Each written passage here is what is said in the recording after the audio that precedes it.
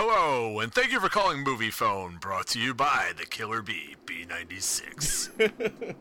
He says to Miss Cochran here, baby, up your butt with a coconut. I think he was prepared to do it. Dylan!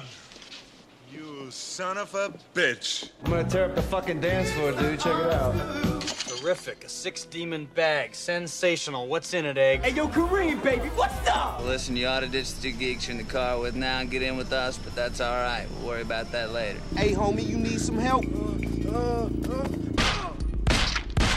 I don't know where you're headed, but can you call in sick?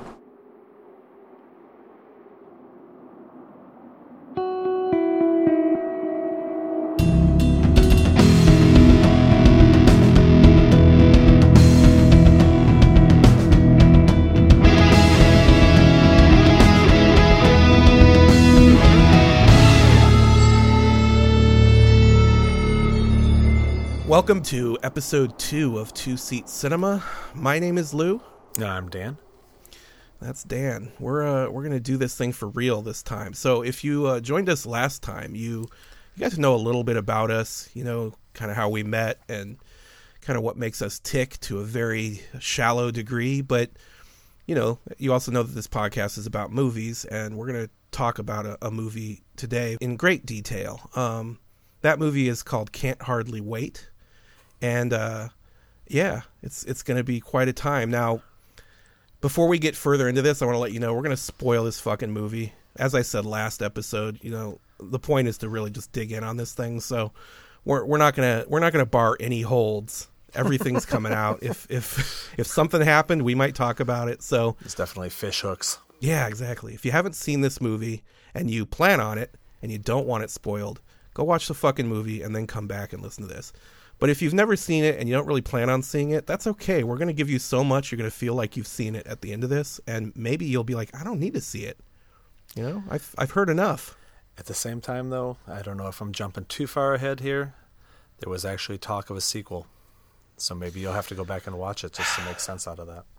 Yeah, maybe. Well, we can talk about that in the fun facts section later in the episode, because I don't remember if I have that in my notes, but remind me when we get there, because I do remember reading something about that. Will do. So, as I said, we're going to do Can't Hardly Wait. I know it's a weird choice for a first movie on a movie podcast. It's not, you know, the height of cinema. It's not anything anybody would consider like a fucking, I don't know, integral, what would you say? What would be the word? It's not a masterpiece. It's not an exemplary example of the format. No, it's definitely like just a fun movie. And I know some people consider it a classic of the genre, like teen films, which, you know, is less a genre now than it once was. So, you know, back in the 90s when everything was a teen movie, that was a genre that was a lot more healthy. Right. Then. I'm actually going to posture that this movie falls into a subcategory of that. And that subcategory would be films that aspire to be Breakfast Club that aren't. In that it tries to give another snapshot of the social conflicts that take place at the high school level, this time set in the late 90s as opposed to the late 80s, mid 80s of Breakfast Club, Ferris Bueller, that sort of thing, John Hughes golden era. Yeah, I think that's fair. I think that when you put it that way, this movie fails a little more dramatically than I probably would initially have given it credit for, just because of how fantastic The Breakfast Club is. It's definitely doing the, you know, personality types, you know, cliques, that whole trope thing. Yeah, it definitely looks at different stereotypes and tries to pin them down, sometimes over-exaggerates them, sometimes forgets, you know, to actually do their homework on it. I will circle back to that. Yeah, I look forward to it. So yeah, this movie was released in the United States on June 12th, 1998.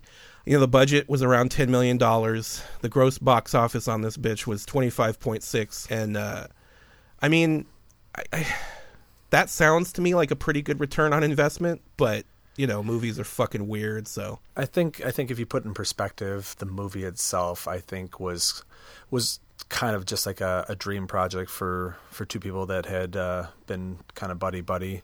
They decided to put together this film, and you can tell it reaches, but doesn't necessarily get above the level that it was set at. Yeah, one of the articles I read said that it was only in theaters for 3 weeks, which doesn't sound realistic to me. So maybe it was like an exaggeration or an embellishment for just to be dramatic. But I mean, it seems like I think that the opening day was pretty good. They had a pretty good like Friday, and then they had a shit Saturday and Sunday. So I think it would be relevant to see what it was up against, but maybe we didn't do our homework there. I mean, the nice thing about editing is we could look right now if we really wanted to. All right, movies in the theater. 6 Days, 7 Nights, Out of Sight, the first X-Files film, A Perfect Murder, Children of the Corn 5. Truman Show was the week before this, which was pretty fucking huge. A Perfect Murder was the week before, so Michael Douglas. Yeah, nothing great came out. What's interesting, actually, looking at these now, like the movies that came out around the same time, like Dirty Work came out the same day. I remember that movie being in our theater in Town and Country. Okay. So it was when I was working there. It had to be. Yeah. I remember we had 6 Days, 7 Nights though too. Yeah. I wonder why we didn't have Can't Hardly Wait, because I feel like I would have seen it there if we had it. When the X-Files came out the week after. So nothing crazy huge to like, right.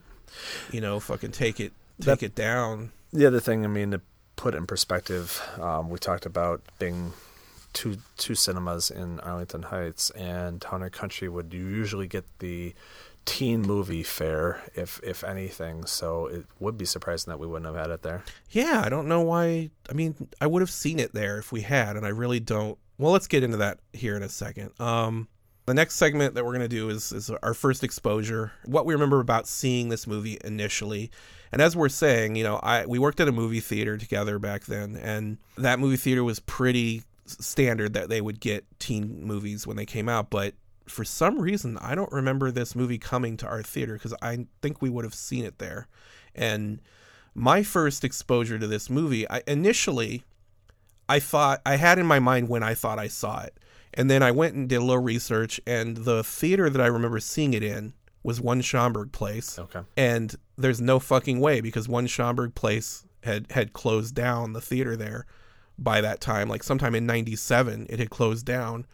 And then Streets of Woodfield didn't open until December of 99. So there was no theater over there between that point when this movie was out. You don't think it's possible? I mean, Streets of Woodfield shut down, and there was literally, the theater was the last thing to pull out. Yeah, no, there's this website called Cinema Treasures that's all about like theaters that have gone out of business. It's like very nostalgia driven, and that site, which has seemed very accurate to me before, said that the theater was the last thing in that mall that was still open for like a while, and then that theater finally shut down in 97. So I must remember seeing a different, I mean, I saw a million movies there, so obviously, but for some reason the memory I'm associating with this movie was not actually for this movie.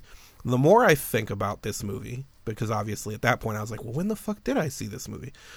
I have a distinct memory of thinking that Peter Facinelli reminded me of the guy that my ex-girlfriend broke up with me for. And I had never seen Peter Facinelli before this film. So doing the math, my ex dropped me like a hot potato at the beginning of 1999. So I must have first seen this movie while working at Tower in West Hollywood. Like I must have seen it as a rental, probably around spring of 99, which is, good solid 6 to 8 months after this came out in theaters. So I don't know why I missed this in theaters, but I really think I must have. So to pull on my memory strings, I definitely did not see this in the theater. I saw this based upon you telling me I should check it out. Really? Absolutely. Oh, that's fun. And I remember distinctly one of the main reasons you said I should check it out was that on DVD you thought it was a pretty casual, funny commentary track that they had on it. And and you sent me to watch that. And so it was one of the very first DVD commentary tracks that I had watched. I'm trying to think of another one before that, so that might have been one of the very first ones I watched. That's funny. Dude, my first commentary tracks all happened when we were living together in Palatine. I remember watching like the commentary for Good Will Hunting and shit like that, actually in your bedroom because you had the DVD player in your room. So, yeah, after this point, I wonder if maybe it was around that time then. Maybe you saw Can't Hardly Wait after I got back from California. That actually sounds right. Yeah, good times. All right, well, interesting. That's something I didn't know about. I think it's worth talking briefly about, you know, the actors in this movie. Most of these actors, obviously, when you watch it now, you're like, oh, look, there's everybody, right? But at the time, I remember knowing most of these actors already anyway. I mean, Peter Fasinelli is sort of an exception. I didn't know who he was when I first saw this. But, like, you know, everybody else, Seth Green, Breckin Meyer, Ethan Embry, fucking Jennifer Love Hewitt, like, everybody was pretty familiar to me. See, I want to build off of that point where I went back and I watched it, and it reminded me that in my mind it seemed that there was about 25 working actors between the ages of 17 and 30 in Hollywood at the time, and 20 of those 25 seemed to circulate through the movies like this. You go back and you watch it, and even you can pick out people just left and right. I mean, Jason Segel. It makes a 30-second appearance in there.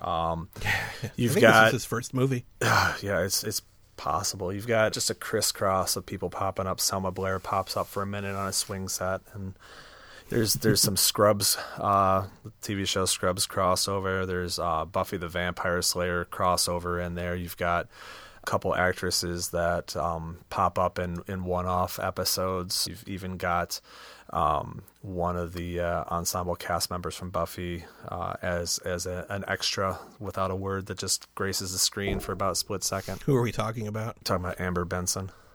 When we get to there, you could tell me when we hit that point in the movie, unless it's just that it's generic. Literally, the camera crosses over, and she's just sitting there, and the camera crosses past her. You know, a lot of plot was cut out of this movie, so it's possible she had a bigger part, and they just cut everything out. And, you know, there's a few people who appear to be extras now, but are actually had speaking roles in the original movie. We'll talk about that later, though. Yeah.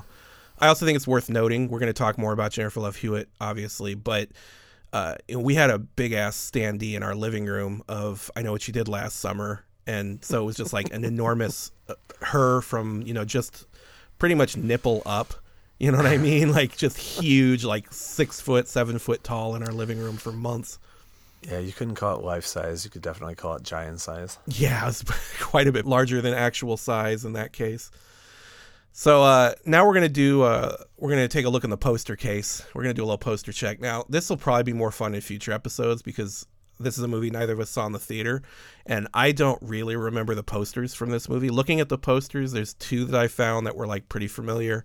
And it's just because they mimic the box art, either DVD or VHS. But I really remember that red one.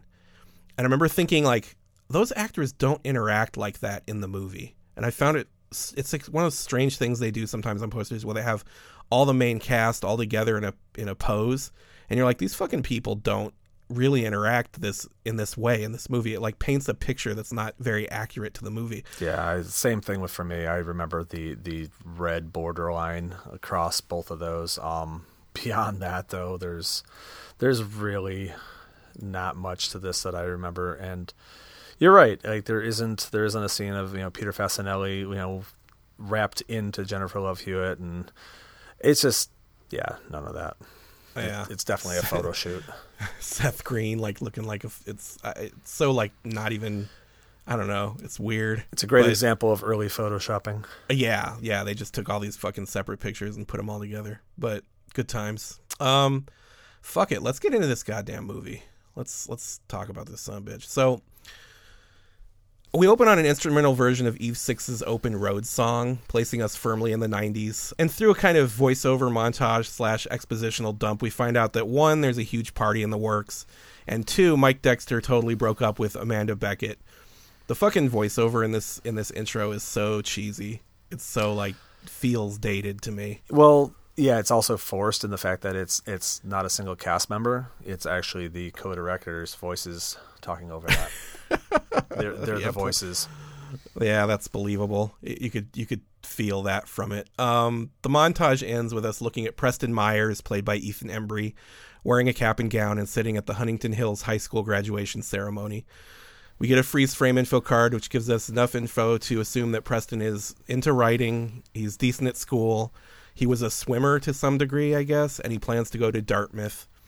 And then the Thoreau quote, beware of all enterprises that require new clothes, which I guess tells us that Preston is big into authenticity and also pretentious as fuck. Where is this film set? I mean, they don't ever specifically say, but he's taking a train to Boston at some point, so... Well, when we get to the end of the movie, it's Union Station in L.A., so the train station's in L.A., and they filmed it, obviously, in L.A. We'll talk about some of the locations they filmed at later. But, I mean, I think that the directors both came from, like, outside of Philadelphia. So I think the school is based on their high school experiences in Philadelphia or outside of Philadelphia, some small fucking suburbs. But because it's all filmed in L.A. and the geography looks real L.A.-ish to me, I couldn't not think of it as California. It's Southern California all the way. I mean, obviously, if they just want to tell us, you know, like fucking American Pie or something, they're going to just tell us it's Michigan or whatever, even though they clearly filmed it in, like, Torrance, California. It's right. Like, all right, well, I guess it's a suburb of Philadelphia, but this fucking reads Southern California to me all the way. Yeah, and it seemed to not disguise that in any way, shape, or form. It just, the only thing that was weird is the schools that everyone is proposing to go to didn't necessarily make sense that they're all going to go basically out east from, you know, California. So right. I feel like the schools are all designed to imply personality stuff, like Dartmouth. You know, it's like, okay, yeah, it was forced, motherfucker. Definitely foreshadowing the stereotypes that they're about to force down your throat. Yeah. What do you think of those title cards? Those like the info dump cards. You know, I don't mind them on this kind of vehicle. It's not offensive. If, you know, this was meant to be a more serious film, it's kind of strange. I could see it in even like a superhero type film or something along those lines. Yeah, I could see that working too as a device, but as far as this film goes, it's fine. It doesn't. It's helps with exposition that, considering that the 80% of the film takes place on one setting. Right.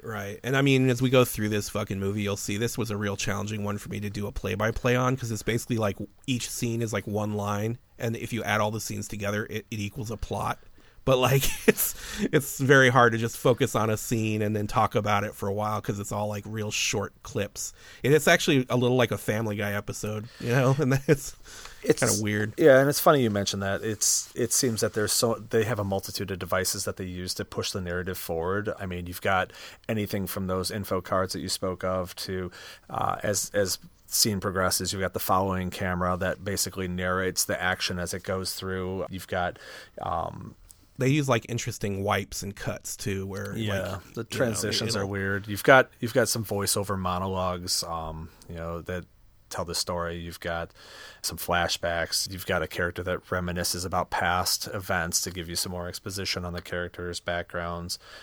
And then aside from the info cards, there's other screen text that pops up towards the end as well. The cards are what make it like a cartoon for me. We were talking about The Breakfast Club earlier. The Breakfast Club would not have these fucking cards. It basically takes you and says, okay, don't take this too seriously. That's kind of what those cards say to me. It actually reminded me a little bit more of the outro to Animal House, where at the end of the film, they're telling you what happens to the characters. And funny enough, that's echoed here later. Yeah. For sure. Well, I mean, I also think it's sort of designed to resemble like a yearbook, like a blurb in a yearbook, I think is also what they're going for. Well, that's totally what they're going for. It's especially by listing all the school activities and then having the quote and so on. It's taking the yearbook, idea and explaining their characters ahead of time, so you don't really have to think much on them later. Yeah. So, freshly graduated Preston is stoked that Amanda Beckett is going to be single, and it's clear that he had a thing for her. He's telling all of this to Denise Fleming, played by Lauren Ambrose. We get a freeze frame info card for her as well, which tells us enough to know that she's a classic cynic. She's going to tell it like it is. She's a straight shooter, no bullshit. The kind of chick that I would have got along with real well in high school, like cute, but not the kind of cute that most people would notice, and that's what I was into back then. So I feel like I would have hung out with this chick in high school. She definitely seems like the accessible friend that everyone sort of has, at least in that group of friends. Not necessarily the big cynic per se, but that person that definitely is willing to call you on your bullshit. Yeah, for sure. We learn that Preston is leaving tomorrow, which I always think is a fucking weird. Like, okay, you graduated today and you like bought a fucking train ticket for the next day. Like, yeah, it's really forced to move things forward. Yeah, they graduate. Nothing happens in between the actual graduation ceremony to arriving at a party. Yeah, I mean it's very designed for plot at this point. I that kind of stuff sort of bugs me, but I'll forgive it here. But he and Denise had some kind of plans, and now he's planning instead to go to the party where he can hopefully right some past wrong that kept him and Amanda from further exploring a perceived by him connection. This is the first signs we get that he's a fucking lunatic, but we'll talk more about that in a minute. So we get a flashback of Preston arriving at school during his freshman year, and there's a voiceover during this whole flashback, but at the same time we see Amanda Beckett arrive. He aggressively implies that it was fate because he was late to school that day and he's never late to school, so he was the first person at their school to actually see Amanda, which I'm going to be honest, I felt a little bit like he was calling dibs at that point. Not only that, but she has a class with him where the teacher sits her next to him. And as hard as all this is to believe, mere moments later, we see that they're both eating the same flavor Pop-Tart. But before Preston can volunteer to give Amanda a tour of the school, Mike Dexter swoops in to claim his prize. Yeah. Again, this all reeks to me of like, we're supposed to find this kind of charming, I think. It's designed in a way that makes me feel that, but it's not to me. Yeah, it's written like there's this serendipitous moment that takes place with a Pop-Tart. And you're meant to believe that he's never late to school. Yet this is freshman year. It's not like you've developed this long track record of your behavior patterns in high school at this point anyway. So again, a little bit of a reach. Yeah, he sounds crazy. He sounds like a nut. I imagine he's at some point picked up that Pop-Tart that fell to the ground during that scene and has kept it sealed up, and sitting on his bookshelf in his room that he's built a shrine around at this point. I like to imagine he's like smelling it while he jerks off, like sensory kind of. So again, Preston is played by Ethan Embry. Just side note, Ethan Embry's not a bad looking dude, but it almost seems like his forehead gives you this, I'm much too old for high school because I seem to have a receding hairline, and it's accentuated by the fact that he keeps making these emphatic doe eye type faces with his eyebrows drag his forehead to the point where it stretches top to bottom on him. Yeah. No, he's definitely got crazy eyes too. I mean, as an actor, I like Ethan Embry. I have a real soft spot for him, probably partially from the movie That Thing You Do, which I really like, and we will hopefully talk about one day. As an actor, I do enjoy him, and I enjoy him as an actor now. Like, he's kind of grown up and he does more mature stuff, but he always has the crazy eyes. He's always had these fucking crazy eyes. Yeah, and I mentioned on our previous episode that I had a degree of separation when it came to Ethan Embry, and that goes back to another crazy part that he played in a movie called Cheap Thrills with my friend Pat. Definitely playing the antithesis of the shy, kind of awkward teen at this point. So he's moved on from that. Yeah, well, I mean, if you follow him on Twitter or if you read articles with him, he's kind of a volatile dude. So I don't know if he like really just try to take a hard right after these fucking teen roles, or if we'll talk a little bit more about him later, but yeah, sounds like an interesting guy. It's just, my point was, as I rewatched this film, years after seeing it the first time, it's really hard for me to not see his aging, taking place right in front of my eyes. It was really kind of weird. Yeah, he's quite a character. So in that flashback scene we're talking about, we never see Amanda's face, and there are a lot of weird details like lightning and ghosts closing doors. I don't know if they're ghosts, but like a door closing itself in a real dramatic fashion behind when Amanda and Mike leave the room. So it's very it's dreamlike a little bit. Well, it's a flashback, so yeah. But I mean, to me, it makes it feel like we're not supposed to take it as fact. Like it's sort of like him telling a story, but because he's telling the story to Denise, it kind of paints him like he's trying to act like this is what really happened. Yeah, it does give that kind of fantasy retelling version of it where, it's, I don't know, it's not necessarily Rashomon where it's the three versions of the story all blending together and which one's true and which one's not. But at the same time, it definitely leads you to wonder, is how much of this is really just built up in this kid's head over the last 4 years and already to me, a red flag trouble sign that this guy's a nut job. Yeah, I saw the same thing. And I was like, okay, either this guy is creative or he's potentially a serial killer. He struck me as delusional at best and mentally insane or unstable at worst. But yeah, he's off. He's a little off. And when I saw this the first time, I don't remember thinking that. I just remember thinking oh, he really likes this girl. And I, thinking to myself, I had some moments in my life where I was a little obsessed with a girl. And I'm sure if you had asked me, I would have said some shit that now made me sound like a fucking crazy person. So it's probably kind of realistic in that way, but it's, I won't fault it for 1998, but I think as time progresses, you look at it and there's just not a way that this doesn't come across creepy in 2021. And it's just, but again, take the subject matter aside, you can tell again that this is an early film for these directors and this crew, because they're trying to pull out a lot of tricks and different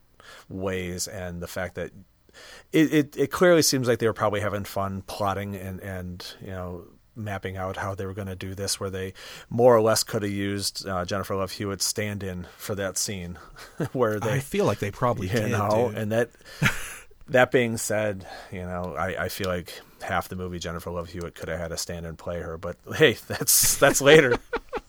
Yeah, we'll talk about that later. I like the fact that we don't see Amanda's face in this scene. I kind of like it because it does kind of make it seem like, was she even there? Was this in his fucking head? That's where it starts to feel to me like he might have imagined all this. This might be a fantasy he's concocted. And I mean, he really might be, he might need some support here, I guess is what I'm saying. And Denise is not the right support for him. She is and she isn't. I mean, because she does call him out for this stuff, and she just says, "Why the fuck didn't you just do something about it? Why are you waiting this long?" And that was what he needed to hear, but he needed to hear it a lot more emphatically and a lot sooner. Right. Well, I'm trying to imagine 4 years of this, we just see it this one day. But if you imagine him being like this for 4 years, bitch, why don't you just go talk to her? I feel like I've been that way for 4 months at a time. And I feel really sorry for the people in my life that I've put through that. So I'm sorry. Everyone out there, yourself included, Lou. That's awesome. My pleasure. My pleasure. So Preston talks Denise into going to the party with him, and the stage is set. Now, I'm going to hit you with a couple of tidbits right here. The first one, the graduation scene was filmed at Temple City High School, which is about 20 miles east of where I live right now. And back in my days as an Uber driver, I actually had a passenger. I picked him up from a dealership. He was like a, kind of middle-aged guy, maybe in his mid-40s or so. Not a bad-looking dude. And his ride was to go from this dealership to this high school, Temple City, which I had never been there. I'd never seen it before. So we drove, and he's a real nice guy. He was like an assistant principal or something like that. We talked about the kids and his job and, normal Uber shit. Driving Uber is kind of like being a bartender a little bit. But when I got there, I dropped him off, and I was like, something familiar about the way that the football field is and the bleach. Something about it looked familiar to me. So when I went home and I looked it up, I was like, oh, fuck, that's where they did the graduation scene. So Like there's a lot of little background stuff there that I was like, oh, I fucking remember. I remember it like brought me back in a weird way. And that happens living in LA a lot, but you know, it happened here with this fucking movie. The second one is in the flashback scene was actually filmed at John Marshall High School, which has been in a ton of other movies and is near enough to where I live that I pass it a couple times a week before the COVID lockdown. It's very familiar to me. So like later when he's laying on the hood of his car all depressed, that's also the same John Marshall High School, and I pass all the time. So yeah, little funsies for you from California. Well, you've just kind of helped everyone dox you, so just heads up. Yeah, come and find me. Good luck. It's not that hard, actually. You probably could. I hope we have enough fans at one point that someone will, you know, like that means we made it, dude. Well, yeah, that or we really piss somebody off. I guess, yeah, like too much profanity. So back to the plot. Next, we meet Mike Dexter, played by the previously mentioned Peter Fasinelli, who reminds me of my ex-girlfriend's boyfriend after me. I do remember you had kind of a man crush on him, though. That being said, Peter Fasinelli, that is not. I'm going to be honest. Both of them are good-looking dudes, but I mean, Peter Fasinelli's a good-looking guy. He's there's some of his facial feature things he does, like when he makes a face, he like pulls his face in a way that's kind of weird and like makes him look sort of feral. But I mean, he's a good-looking dude, and he's got like a nice bod, you know, in that fucking tight ribbed red shirt with you know, shows off the little bit of lats, and he's done a little arm work. See, but that's another reason why I questioned earlier as to what town or what area of the country that this is set in, because it seems like out of nowhere he's got an East Coast accent when no one else does. You're looking for a level of acting, my friend, that you're just not going to get in this movie. Well, we're dissecting here. You're taking these levels. Maybe he moved to California from wherever, from the East, like in 8th grade. I don't know, man. He did a lot of work in 8th grade to be able to be the stud freshman year then to score Amanda Beckett. I mean, you're right. There's no answers. This goes in the black hole. But I think you're just excusing this here. Listen, be that as it may, him and his band of merry men, they're sitting around eating an early dinner at an outdoor burger joint, which another little fun fact, that burger joint is one of those restaurants that's in a billion movies, and it was called, I don't remember what it's called, but it was in Downey. It's like it's one of those places that I think at some point became just for filming, like it wasn't an actual restaurant anymore. It's called McDonald's. I think it's been turned down. I think it was called Johnny's in this movie, but I can't remember what the actual Firestone Diner or something like that. It's been in a lot of stuff. Yeah, it's a Burger King. Definitely a Hardee's. But we're gonna get Mike's freeze frame info card here, in which we glean that he is a versatile top who is always down for a bit of mustache play. Just kidding. He's a jock, like the captain of the football team type, and really nothing else going on. It's all just further evidence that he's like a jocko kind of dum-dum. Yeah.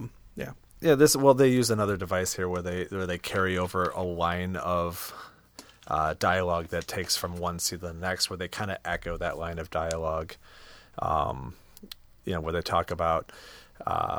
I think in this scene it jumps from Preston and Denise talking about Amanda Beckett, and then him mentioning Amanda Beckett, and then as you see the next scene, it'll jump from Mike Dexter is a god to Mike Dexter is an asshole. Yeah, they definitely do a lot of like call and response dialogue stuff to go from scene to scene here. And I mean, I'll be honest with you, for first-time filmmakers, it's pretty good. They do a pretty good job. No, I'm not faulting them for that. I'm saying that it draws attention to the fact that they were probably trying to pull every bag, every trick out of the bag when it came to this. Though it's like we got $10 million to make a film. We've got to cast. Let's do it. Let's pull that trick out we had waiting. Yeah, I mean, I think that for the most part they're successful with it. And I mean, other than the fact that we're noticing it, and I don't remember if I noticed it as much when we first watched it, but I definitely noticed it this time. But fucking Mike Dexter's telling his friends, basically he's telling them he broke up with Amanda because they're going to be in college soon, and he wants to stop dating girls and start dating women, which of course is laughable because he's such a fucking kid. The way he acts is so ridiculous that he's not. I mean, I'm sure that's part of what's going on here. It's supposed to be kind of making fun of him, but clearly, it's his juvenile behavior is basically preceding, or not preceding, but foreshadowing where we're going in the film. Yeah. But you also talk about how, he looks like a child with his behavior. Him and his buddies, though, definitely look to be a little bit more adult age than some of the others. There's definitely one of his cronies looks like he's about 28, so. Sure, for sure. Sure. Yeah, they didn't do a great job in some of the casting there as far as like they're supposed to be high school kids. But, that's always going to be kind of a problem. I mean, think about fucking Grease. Oh. Like, yeah, I mean, again. Those are like, they're in like their mid-30s and shit. Yeah, I mean, there's a lot of suspending of disbelief when it comes to some of the casting. But it's, it is what it is. It is indeed. So his jock friends all decide to break up with their girlfriends too, as like a kind of jumping on board his fucking train. He's sort of the leader of this little group, and they're all trying to kind of jockey for his favor. So in this moment, they're all going to decide to break up with their girlfriends in solidarity. And why is that, Lou? Because Mike Dexter is a god. Mike Dexter is an asshole. It's funny because actually my notes we cut from Mike Dexter is a god to Mike Dexter is an asshole. And that's when we meet William Lichter, played by Charlie Korsmo, who was a pretty popular child actor back in the day. I think he was in Hook and a bunch of other shit. But his freeze frame info card implies that he's an overachiever nerd type, with like about 1 million extracurricular interests. And his quote is an Einstein quote, which, none of these quotes are particularly interesting. They're all pretty basic, but, you don't even need to know the quote. Just know he quoted Einstein. You're like, okay, I understand who this guy's supposed to be here. Yeah, I mean, Lauren Ambrose, Denise's quote was something about a true friend stabs you in the front by, I think it was Oscar Wilde. And it just, again, highlights the fact that she's a cynical teenager. Yeah, for sure. Yeah, a true friend does stab you in the front. So, Wilde was right. Exactly. I mean, with Charlie here, it is, interesting. He's, like you said, he's playing the consummate brainy overachiever nerd.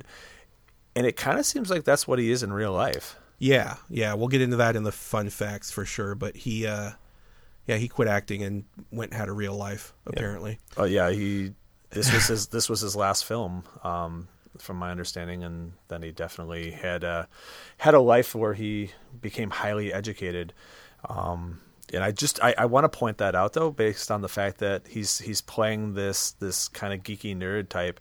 And in real life, he goes on to get a degree in physics from MIT, and then a law degree, I believe, at Yale.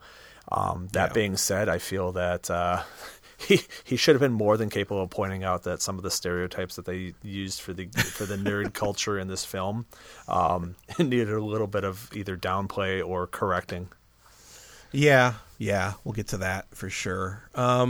So William's been bullied by Mike throughout high school, and he's giving a monologue to his two sci-fi geek friends about how all the wrongs done to him by Mike. Yeah, I mean, the friends are as one note as possibly could be, and to a point where it's laughable. There's a moment later where it's just so stupid that it's like it's almost wrong they even did it. It's like the kind of thing that maybe would be funny brainstorming, but then you don't actually put it in the movie. But we'll talk about that at that point. It's just when it came to stereotypes, I'm not sure which one in this film offended me more, going backwards, in the fact that the nerd stereotypes are just so they seem like they were put together by somebody who didn't do their research at all and just picked out, here's X-Files, here's Star Wars, here's 2 characters from Star Wars. We're just gonna throw this in a blender and see what comes out, and all the props in this scene look like they came from Spencer's Gifts. Like they just said, here's $200, go buy some stuff at Spencer's Gifts. We're going to get you some like models and some Star Wars figures and a couple of dildos and some lube and a birthday card. And that's basically it. I mean, these 2 guys are almost set pieces themselves. Yeah. Well, we'll get more of them in a bit, but one thing I did really like in this scene, one thing that made me laugh out loud, was when he's talking about how Mike Dexter beamed him with a raisin and he had to wear an eye patch, and then his parents took him to a 3D film festival, and he says, "I saw no third dimension." I laughed out loud when he said he saw no third dimension. But yeah, So using some models and action figures like we're talking about, William and his reluctant friends walk us through their plan to humiliate Mike Dexter at the party. Basically, they want to render him unconscious using chloroform mixed in chemistry class, which of course is laughable, and then strip them naked and take Polaroids of them in some kind of implied homosexual embrace. Now, you laugh about the chloroform. He got his degree from MIT in physics. He did. At this point, he probably would be like, that's not a thing. I don't feel like that's a thing. Chloroform is obviously a thing, but I don't think it works the way movies tell us it works. At least like Three Stooges or things like that. Well, more than that, though, like this whole, I guess it makes sense that the worst thing you could do to Mike Dexter is make people think he's gay. But just we're going to return to this theme a lot in this movie, unfortunately. And I'm no kind of crazy lefty, like you're not allowed to make jokes. None of that. I'm very down the middle, and I laugh at both sides equally, and I'll laugh at everything. It's funny, but it just, they take from this well so much in this movie that you almost have to wonder, like, what's going on there. I don't know. To me, it almost like they borrowed a page from a previous teen film, much darker, being Heathers, where I thought the same thing. You take the scene where the two bully jocks are, I'm sorry if I spoil Heathers, Hugh, are killed and posed in a homosexual act, using props and things that, again, this has a parallel to Can't Hardly Wait. We'll discuss in a sec. Yeah, no, it's definitely. It's probably true that the worst thing you could do to a jock in the 90s was make people think he's gay, but it doesn't make it any less kind of uncomfortable to think about, like, things were ugly back then, weren't they? You think about how shitty things are right now, but they were they're more shitty outwardly now. Back then they were shitty in a real subtle kind of menacing way. Yeah, this seems more bullying further than it should be for a teen comedy. At least in Heathers, there was a little bit of acceptance when the father bursts out loud. He loves my dead gay son.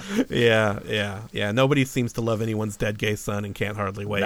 No. There's no redemption for gayness in Can't Hardly Wait, but spoiler alert. So from that somewhat problematic scene, we're going to cut to Kenny Fisher, played by Seth motherfucking Green. Kenny is, I don't know how to say this without saying something that potentially could get me canceled, but he's a Caucasian kid who fully embraced urban culture. I struggled with this too, if it was, how to label this, because again, you talk about cancel culture. There was definitely a word that circulated very, very freely when it in when the it came to 90s. this. You would use the N word, but it was the W word. Yeah, and it was a sign of a Caucasian cultural appropriation act, and I don't know. I don't know what's committing that act. I don't know what's honestly. I don't know what's safe to say. Yeah, let's just say that his freeze frame info card quotes Tupac, and it says he played one game of JV basketball, which is funny because, first of all, Seth Green's like 4 feet tall, but also the fact that he only played one, it kind of leans into it. That made me laugh out loud. So that was my moment for your. I did not see a third dimension. I saw no third dimension. Then the one game of JV basketball. It's not worth putting on there. It definitely gave me a tickle in my ribs. Good. I'm glad. Me too. So Kenny and his two cronies are perusing a convenience store while having a discussion about college girls and fucking. Kenny tells his homies that he has narrowed it down to 10 lucky ladies he's going to hit on at the party. He also shows them his love kit, which is just a backpack full of rubbers and scented candles and lube. There's definitely more homosexual slurs that take place.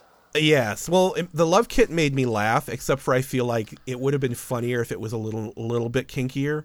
Like True. A scented candle. It's funny. It's supposed to be, I think, kind of innocent. It's supposed to kind of betray that he's not very experienced. His naivete. If like a double-headed dildo fell out of that backpack, it probably would have betrayed him a little bit. So I appreciate that they didn't go like hard, but it still would have been funny if there was like a little more kink in there than there was. But yeah, after Kenny shows his friends the love kit, one of them pulls out a pink candle and calls him a fag. And this marks the first time that word makes an appearance in this movie. And it certainly will not be the last time. And I don't plan on saying the F word because a couple of reasons, but mainly because I feel like it's one of those words where, like the N word, there's no way to use that word and have it not mean what it means. But, you know, the word fag is a word. It's means things, and we're not going to get super deep into that, but let's just say that I don't feel uncomfortable saying the word as long as I'm not using it in a derogatory fashion. But I don't expect you to say it if you don't want to, Dan. Yeah, I mean, I personally took it out of my repertoire several years back, just in general, because I realized that anytime I used it, it had the opportunity to be taken the wrong way. And how else do you take it? I mean, it's supposed to be a derogatory slang, so it's taken probably in the right way, and I'm not meaning it to sound that way. So growing up as a kid in the 70s and 80s, it was pretty much synonymous with calling somebody an asshole. We didn't have any homosexual connotation attached to it, but that's no excuse now. So I took it out of the repertoire. That's a smart move. I'm not as smart as you. I mean, obviously I don't say it as a it's not part of my repertoire exactly, but I'm not uncomfortable just saying it in conversation about the word like in this. Yeah. Whereas the N word, I'm not going to say to you on a podcast. No. No matter what the connotation, it's not a good idea to say that word. No.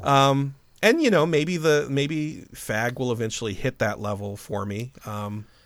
Again, first of all, for all I was going to say, for all the listeners out there who don't know, because it's obviously, there's no reason for this to ever come up on the podcast, but I am bisexual and openly so, and have been openly so since I was 19. So I'm not saying it's like I can use the word because I'm that or anything. It's more just like my perspective on derogatory slang aimed at people of a different sexual orientation is probably a little different than yours or most of our, potentially straight audience. Again, I'm okay with you not saying the word. And again, I think it's weird to see it used this way in a movie where we're not supposed to think those characters are fucking horrible, Yeah. Like, that's the thing that's interesting to me about it is you hear people say it, and we're watching this movie. We're not supposed to think, oh, this guy is a bad human being. Maybe we're thinking, oh, these kids are misinformed or they're a little immature or whatever. But when you hear someone use that word now, it's like, oh, this person might be a bad person, I guess you could draw a parallel to any sort of, use of the N-word back in the 50s and 60s where people grew up and thought that was okay. But yeah. I don't know. I can't excuse any of it. So yeah, it doesn't ruin the movie for me, but it definitely it feels like I'm being smacked every time it's being said. Just like, ooh, I don't need that right now. But it is what it is, and it won't be the last time we hear that word said in that way in a movie we talk about. So strap in, motherfuckers. Years from now when Motherfuckers is canceled. On a lighter note, this is also the scene where we are introduced to the Shermanator as a featured extra / kleptomaniac. Yeah, man, I was going to call it the Shermanator myself, and it just, that goes back to that whole ancestral casting that's taking place in this film. I mean, again, anything from Save the Last Dance to American Pie feasts off of this. Do you know that actor's name? Nah, I couldn't tell you without looking it up. I believe his name is Chris Owens. I think that's his name. And if I'm even close, that's impressive. You're one letter off from the fact that it's not Owen. It's not a plural Owen. Yeah, it's just one Owen. Yeah. Chris Owen. Okay, so Chris Owen, later known as the Shermanator from the American Pie movies, and then forever known as the Shermanator. I wonder if he realized when he said that in that movie that was it. Game over. You're the fucking Shermanator for the rest of your life. Talk about typecasting. Yeah. I mean, think of the guy from The Sandlot, the redheaded kid. He's always going to be that kid to me. Yeah, for sure. Thought of him too when I saw the Shermanator pop up here. Something that has to be mentioned in my opinion, is that when we talk about Seth Green's character in this, he's definitely indulging himself in his voice chops here. He's given himself some sort of accent that he carries through the rest of the film that I really can't say that he's trying to be hip hop with, because it just doesn't. It's not, but he's definitely given himself this utterly quotable sense to him after the way he manages his lines. It's funny because it's a cadence thing, and like when he says "baby, please," like that kind of stuff, I think of that as a thing, but it's from this movie. So 10 lucky ladies. Like, yeah, it's like it's almost like fucking Yogi. He's doing Yogi Bear, dude. he's doing a gangsta Yogi. Yeah, it's fucking Yogi Bear. Hey, boo from boo. the hood. That's what it Don't sounds fucking like. step. Why you gotta steal my flavor, boo boo? But yeah, it's totally Urban Yogi. That's so funny. Anyway, why's the ranger steal my flavor? Exactly. So with Kenny's introduction, we arrive to the party house, where things are already swinging. Denise and Preston have just arrived and are outside in Preston's car when Preston unveils the letter. Oh, the fucking letter. Clearly, he's been writing draft after draft of this letter over the years, and Denise lights him up about it. This, again, is to your point. She does kind of let him have it, but not too little, too late. When he's distracted at this point by Barry Manilow's Mandy playing on the radio, he takes as a further sign that he's supposed to duct tape Amanda's mouth shut and tie her up in his trunk. Not really, but that's what I think he's thinking. I think he might be planning an abduction. Yeah, sketchy as fuck, this guy.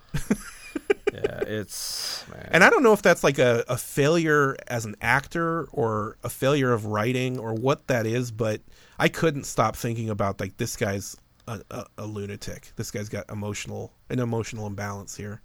He's definitely obsessive, and you know, it's rough watching now. I read a book. I know you've read a few of them by John Douglas, Mindhunter being one of them. Actually, the first. Yes. I think the third book that he put together was called Obsession, and it talks about stalkers and you know, this whole mindset and how dark it really is. And after reading that book and then rewatching this film, it's hard to separate those two feelings of, like, this is a detestable person that's fixated upon this poor girl, and it's meant to be a teen comedy, and it's right. You know, he's likely going to do harm. Oh my God! Like, the end game here is not one of love and cherishment. And like, him and Ed Kemper are going to swap stories later. Exactly. Like fucking cellmates. So they enter the house, and we get the first batch of no-name, semi-one-dimensional character tropes that kind of define this movie, as we've talked about. We start with the girl whose party it is, walking the line between doting hostess and angry dictator, and she'll get crazier and more irritated with everybody as the party goes on. And I actually enjoyed her quite a bit. You know, I actually thought she was quite attractive, actually. She is not a bad looking lady. I don't know why it was, but she's dressed up like a Southern hostess in this film. Right. Right. And apparently she did some more acting, and then she moved over into like the costuming. So she's done a lot of like costuming work in Hollywood since her acting days. But yeah, I think she's pretty effective in this movie. We'll meet up with her again later. Then we get Yearbook Girl, played by Melissa Joan Hart, which she was huge in the 90s for her portrayal as Sabrina Teenage Witch in the original run of that show. Right. This is the first of the uncredited cameos too. Well, uncredited. I wouldn't call it a cameo, I guess, but uncredited actors that pop up. Yeah. She's definitely listed as uncredited. I think this might have been her first movie. She was famous for TV, but I don't know if she had done any movies at this point. This was before like Drive Me Crazy and the other teen movies she did. But it seemed almost like there's a couple times where it seems like there's a couple actors that pop up that are doing a favor to the directors. That's what this feels like to me. Yeah, likely true. But her character's Knight's goal is to get all 522 seniors to sign her yearbook, which is a lot of seniors. It's a pretty big high school. I mean, I don't know. I don't remember how many there were in my school, but it feels like there weren't 522 people in my class. Yeah, you probably had about a 400. Yeah, I guess you would know. You were, your girlfriend at the time was a junior when I was a senior, so. And didn't you attend her graduation and they called my name? I looked around. I looked over my shoulder. You weren't there, buddy. So the quick story on that is that I dropped out of high school my senior year, and then I went to night school a year later to get my diploma. So I technically graduated with the class after my original class, which Dan's girlfriend at the time was part of that class. And Dan went to her graduation. At this point, I was already living in California. I had moved out. I got my diploma in the fucking mail, months later, but I guess because I was technically part of that class when they did their walk and everybody was getting their diplomas, they fucking called my name, and Dan for a second looked around not sure if I was going to appear and pick up my diploma, because I was definitely not in the Chicagoland area at that point. But yeah, I looked under the bleachers and see if you were down there. I was down there looking up the skirts. Getting to jump on that early porn. Oh boy. But yeah, so so yeah, she wants to get those signatures. Anyway, next Kenny and his homeboys arrive driving a big ass Suburban, bumping some tunes, and obviously the Seth Green little ass driving that big Suburban is funny even without all the hip hop stuff on top of it. But yeah, I wouldn't even be comfortable driving a Suburban, I don't think. Dude, that probably handled like a truck, and that thing was. There's no way you could have parked that, in the way that they laid that party scene out. Yeah. So Kenny and his friends are rude to Yearbook Girl before Kenny announces his intentions to get busy, and from there we meet the house band. Now, the house band thing is so indulgent to me. There's these actors we've, some of which we're very familiar with, and we'll find out later. Breckin Meyer, playing the lead singer, was actually dating one of the co-directors. And so he's obviously there doing a solid. I think he's another uncredited actor in this movie. Correct. And then we've got, Donald Faison, is that his name, from Scrubs, as the drummer. Yeah. And then two people I've never seen after this movie as the bass player and the guitar player. I don't know if you were familiar with their work after this, but I am not.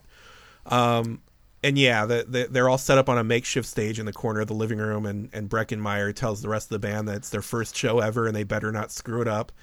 And he's dressed like a cross between maybe Robert Smith from The Cure and Prince, maybe. They definitely refer to him as the White Prince, or White Prince. dressed like the White Prince. He's also kind of got like second wave emo hair a little bit. Yeah, because it's definitely the bangs brushed down into his face. Yeah, but he looks like he's wearing. Yeah, he looks like he's wearing the pirate shirt from Seinfeld. Yeah, he's got the fucking ruffles in the front, and he's probably got eyeliner on too. But the drummer then tells the others about his cousin who knows someone who knows someone who knows someone who knows a scout or something like that. I assume scout was like a generic, like A&R is something we would think of now, but I guess maybe they would call them scouts back then, like fucking sporting scouts. I don't know. That stood out to me, like a scout. Yeah. Was a fucking scout? A record scout. Yeah, but then we see the T-shirts that they made for the band, which say Love Burger on them, and it made me laugh. The idea they would have made shirts for their first fucking show. See, here's the thing. As far as this film went, that's one of the, to me, more enjoyable little side plots that they have going on. I enjoyed the band. I enjoyed the jokes that they had at the expense. You mentioned the Love Burger shirts. I'm sure you were about to go into the direction of why they started to argue amongst each other, and that was you don't wear the shirt of the band you're in. And that was always something that I felt was kind of like the unwritten code somewhere in bands. You don't wear your own band's shirt at a show. No, well, I mean, it's their first show, so maybe they don't know that yet. They haven't learned that. But the thing about the band stuff to me is you could cut all of that out, and I don't think it changes the main plot at all, right? No, nothing. Nothing changes about that other than a scene or later with music. Yeah, I feel like the main plot of this is Preston and Amanda, and I feel like if you could cut something out completely and it doesn't change anything about that plot, then it's a little indulgent. But, I mean, that's the thing. That's why a movie like Pulp Fiction is so fucking good, because there's these weird things that don't seem to connect, but if you cut any of them out, it doesn't really work. the whole thing doesn't work, you know? I think the Love Burger part adds some color to it, and it gives another stereotype to work in there. This party... Are you talking about Donald Faison when you say that, Dan? Am I talking about Love Burger being Donald Faison? No, when you say it adds a little color... That I feel very uncomfortable right now. No. Sean Patrick Thomas fills that bill. No, I'm just kidding. That being, again though, Love Burger, I enjoyed that little tiny subplot. I did. The only thing is, it lends further evidence that this party never would have happened the way it did. But again, this is a movie about a high school party at its core, so they threw as many different aspects as they could because this party just wouldn't have come together this way. Yeah. So we cut to the nerdy trio running through the backyard with a ladder, which made me laugh, very like Looney Tunes. And as the sci-fi friends climb onto the roof of the pool house, one of them worries that William will have to drink alcohol to fit in and is worried he might get drunk or even addicted, which is another moment I laughed when he said you might get addicted. William has a plan for that, though. He's downloaded some kind of chart off the internet which will tell him how many spirits he can consume before it affects his judgment, which is awesome. Yeah. Especially the whole, like, downloaded from the internet. It's very, like, he probably on his fucking dial-up. Yeah. Well, if we believe what we saw in his bedroom, he has I think a second generation Mac that he's using. Nice. So, also, he weighs like 85 pounds, so it'd take him about half a sip of beer to get fucked up. But he doesn't know that, so we'll check in on him in a little bit. And then, Dan, from this light, you somewhat resemble David Duchovny. See, again, I feel that of all the stereotypes that they force down your throat in this film, I feel that the nerds were the most thrown together with the least amount of research. Just took whatever.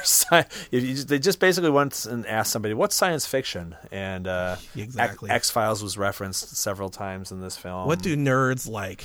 Exactly, and it just seemed like if these guys were true nerds, they wouldn't have been blending things as much as they were. You know what was really missing here? A fucking TARDIS. That's what it would have really taken it up a notch, Yeah, I think though that probably would have lended some credibility to the nerds, but at the same time would have been lost completely on the audience. Sure. So you don't think like maybe some Black Dwarf in the background would really tie the whole thing together? Not sure what Black Dwarf you're referencing. It might be Red Dwarf you're thinking of. You're stuck on the Donald Faison thing. I know exactly. Sorry, man. That's genius. He definitely seems like a fun guy. So that's brilliant. I hope he loves us. He seems like a wonderful dude, and I'm happy to talk nice about him here. So, and you know what? I also thoroughly enjoy the fact that he wants to wear a cowboy hat while playing drums for Love Burger. Yeah, I dig it. The cowboy hat was good for me too. So as William makes his way towards the party, we meet another of the nameless characters, the foreign exchange student. A stoner couple is having him say inappropriate sentences, the first of which is, "I am a sex machine," and he seems thrilled to jump through hoops for them. It's at this point that we get the classic line, "Would you like to touch my penis?" But before he can get out that last word, we cut to Mike Dexter, which again I think is another one of these little clever wipes they do, because Mike Dexter's a dick. Mm-hmm. I can't imagine that's not what they were going for there. It seemed very intentional. The first thing we see Mike Dexter do here is physically assault yearbook girl, and it's played for laughs. He shoves a couple of different people off screen like this, but this first one where he shoves Melissa Joan Hart off screen, I feel like if I saw someone do that to Melissa Joan Hart in front of me, they'd catch these hands. You know what I mean? Like, I agree 100%, but at the same time, I also did laugh. Yeah, I think it's just the immediate moment of it where he's just casually walking and just gives a hard shove, and it's unforgivable, from a realistic standpoint, and from comedic effect, it was kind of funny. Yeah, it's not a hill I'm going to die on for sure. No.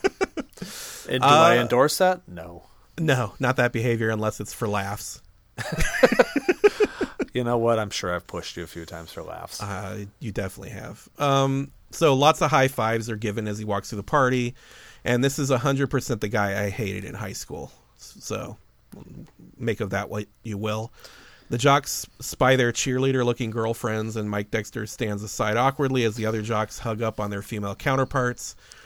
He not so subtly tells his buddies to remember the game plan, which, it's one of those moments where if you're one of those girlfriends, you'd be like, what game plan is he talking about? But, of course, they're oblivious to anything being said. You say cheerleader-looking girlfriends. I say stripper-looking girlfriends. Okay, so they are definitely stripper-looking.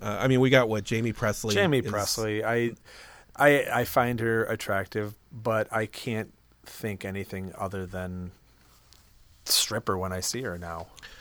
Yeah, well, she's dressed like a stripper at this party for sure, and she also looks like 5 years older than high school age, exactly, at least. So, well, she matches her counterpart boyfriend, who looks like he's 28. Yeah, that's true. Well, maybe they just failed a bunch. They're both like in their mid-20s, still going to this fucking high school. But I want to put her up as a Guinness Book of World Records greatest bitch face. Yeah, no, for sure. She was she replaced Drew Barrymore in the Poison Ivy movies, right? Yeah. She's a good pick for that. Right. She's definitely appropriate for a femme fatale kind of role.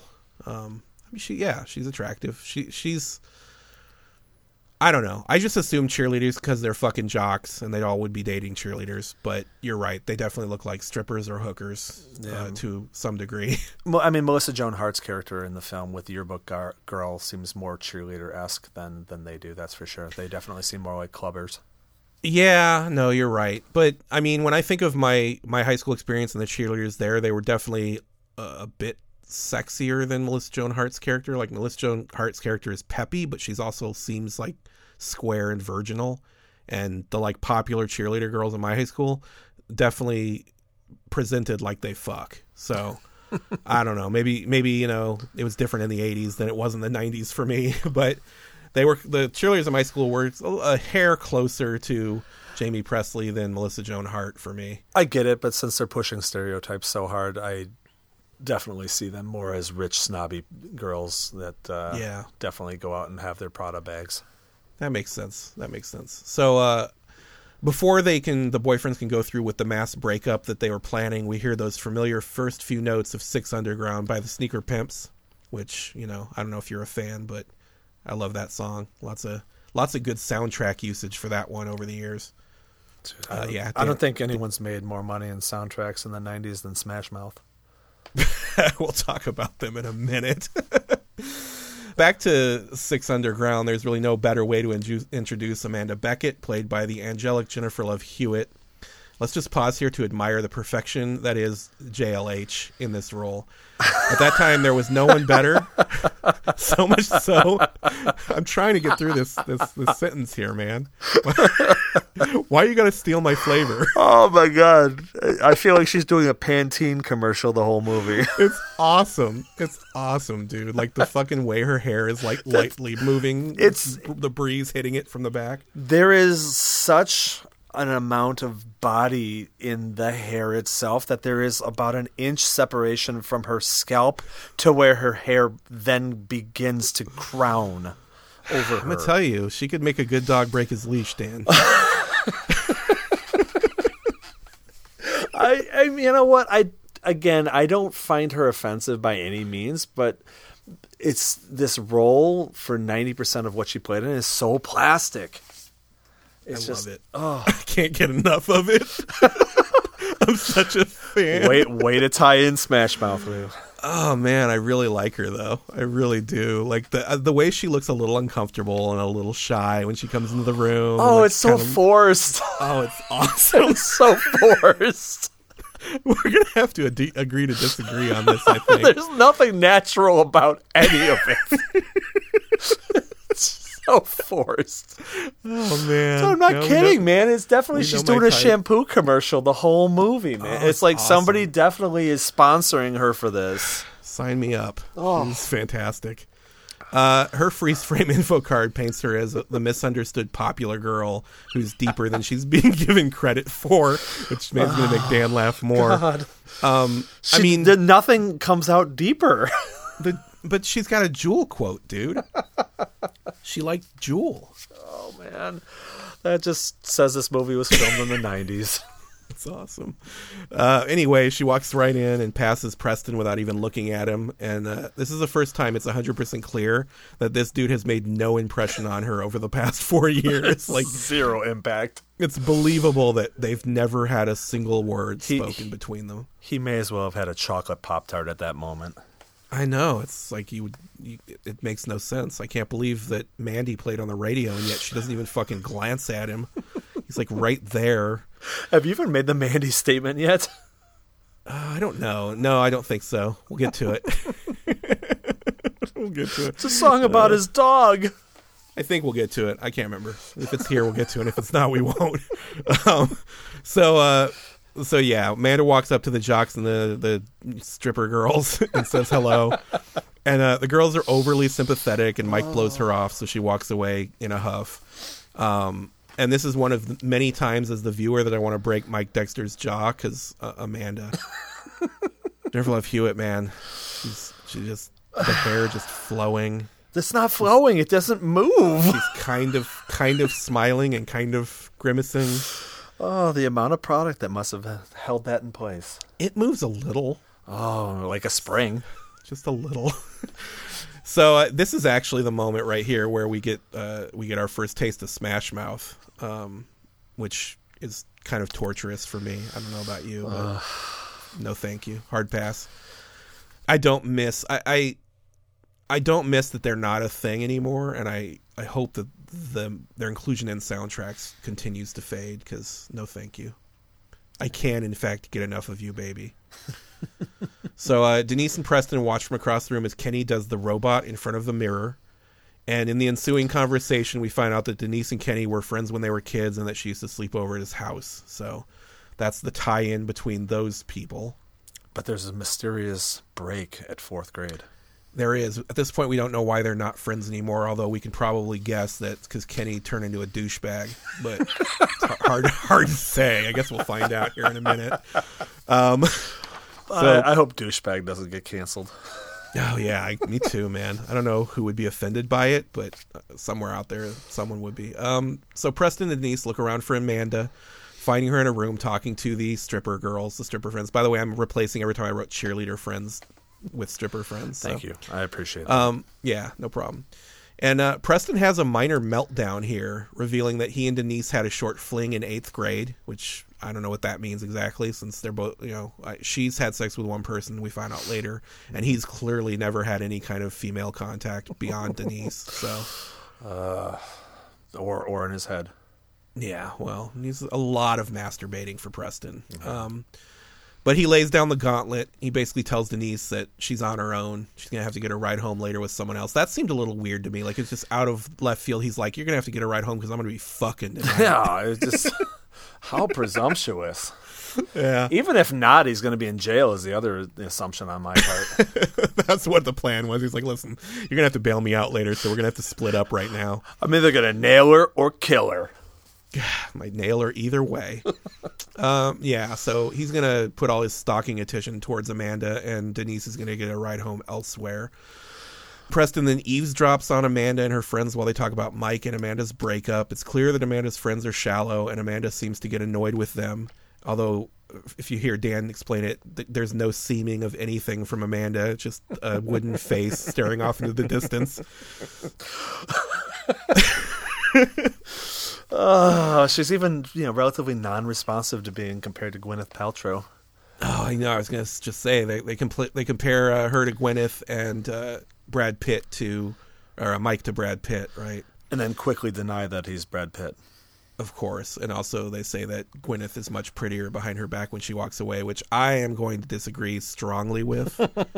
I much prefer my JLH over Gwyneth Paltrow. Gwyneth is fine. Again, she's an attractive woman, but she's replaceable in this film. Have you never seen Ghost Whisperer, dude? I said as I stand by my statement, she's replaceable in this film, and the only reason that she's in there was because of Party of Five's popularity at the time. Yeah. And you know it. I know it, but that doesn't change my opinion one iota. And I'm sure she's a sweetheart. She may be wonderful. I don't know. I have not met her. I can't say for sure, but I am, in fact, in love. You can be in love. I can just always picture. Let me show you. What are you I've got a waiting letter for? What are you waiting for? From I Know What You Did Last Summer. Exactly. Yeah. I've got a letter here that I wrote to Jennifer Love Hewitt. And I'm just waiting for the opportunity to give it to her. How many times have you rewritten it? I mean, over the last 20 years. Probably to the point where you don't remember what's in it. A number of times I've rewritten it. The scene ends with a chorus of Mike Dexter is an asshole, and Amanda extracts herself from the conversation. An asshole. He's an asshole. An asshole. An asshole. And then in the background, Preston literally runs into a wall trying to look casual. The classic Three Stooges there in the background. I mean, there's definitely there's some slapstick to this film too. Again, you've got the part where they're at the graduation and they say, you should never look back, and a guy runs straight into a folding table, and except for you should never look back unless you're that guy. Unless you're that guy, yeah. I like Lauren Ambrose.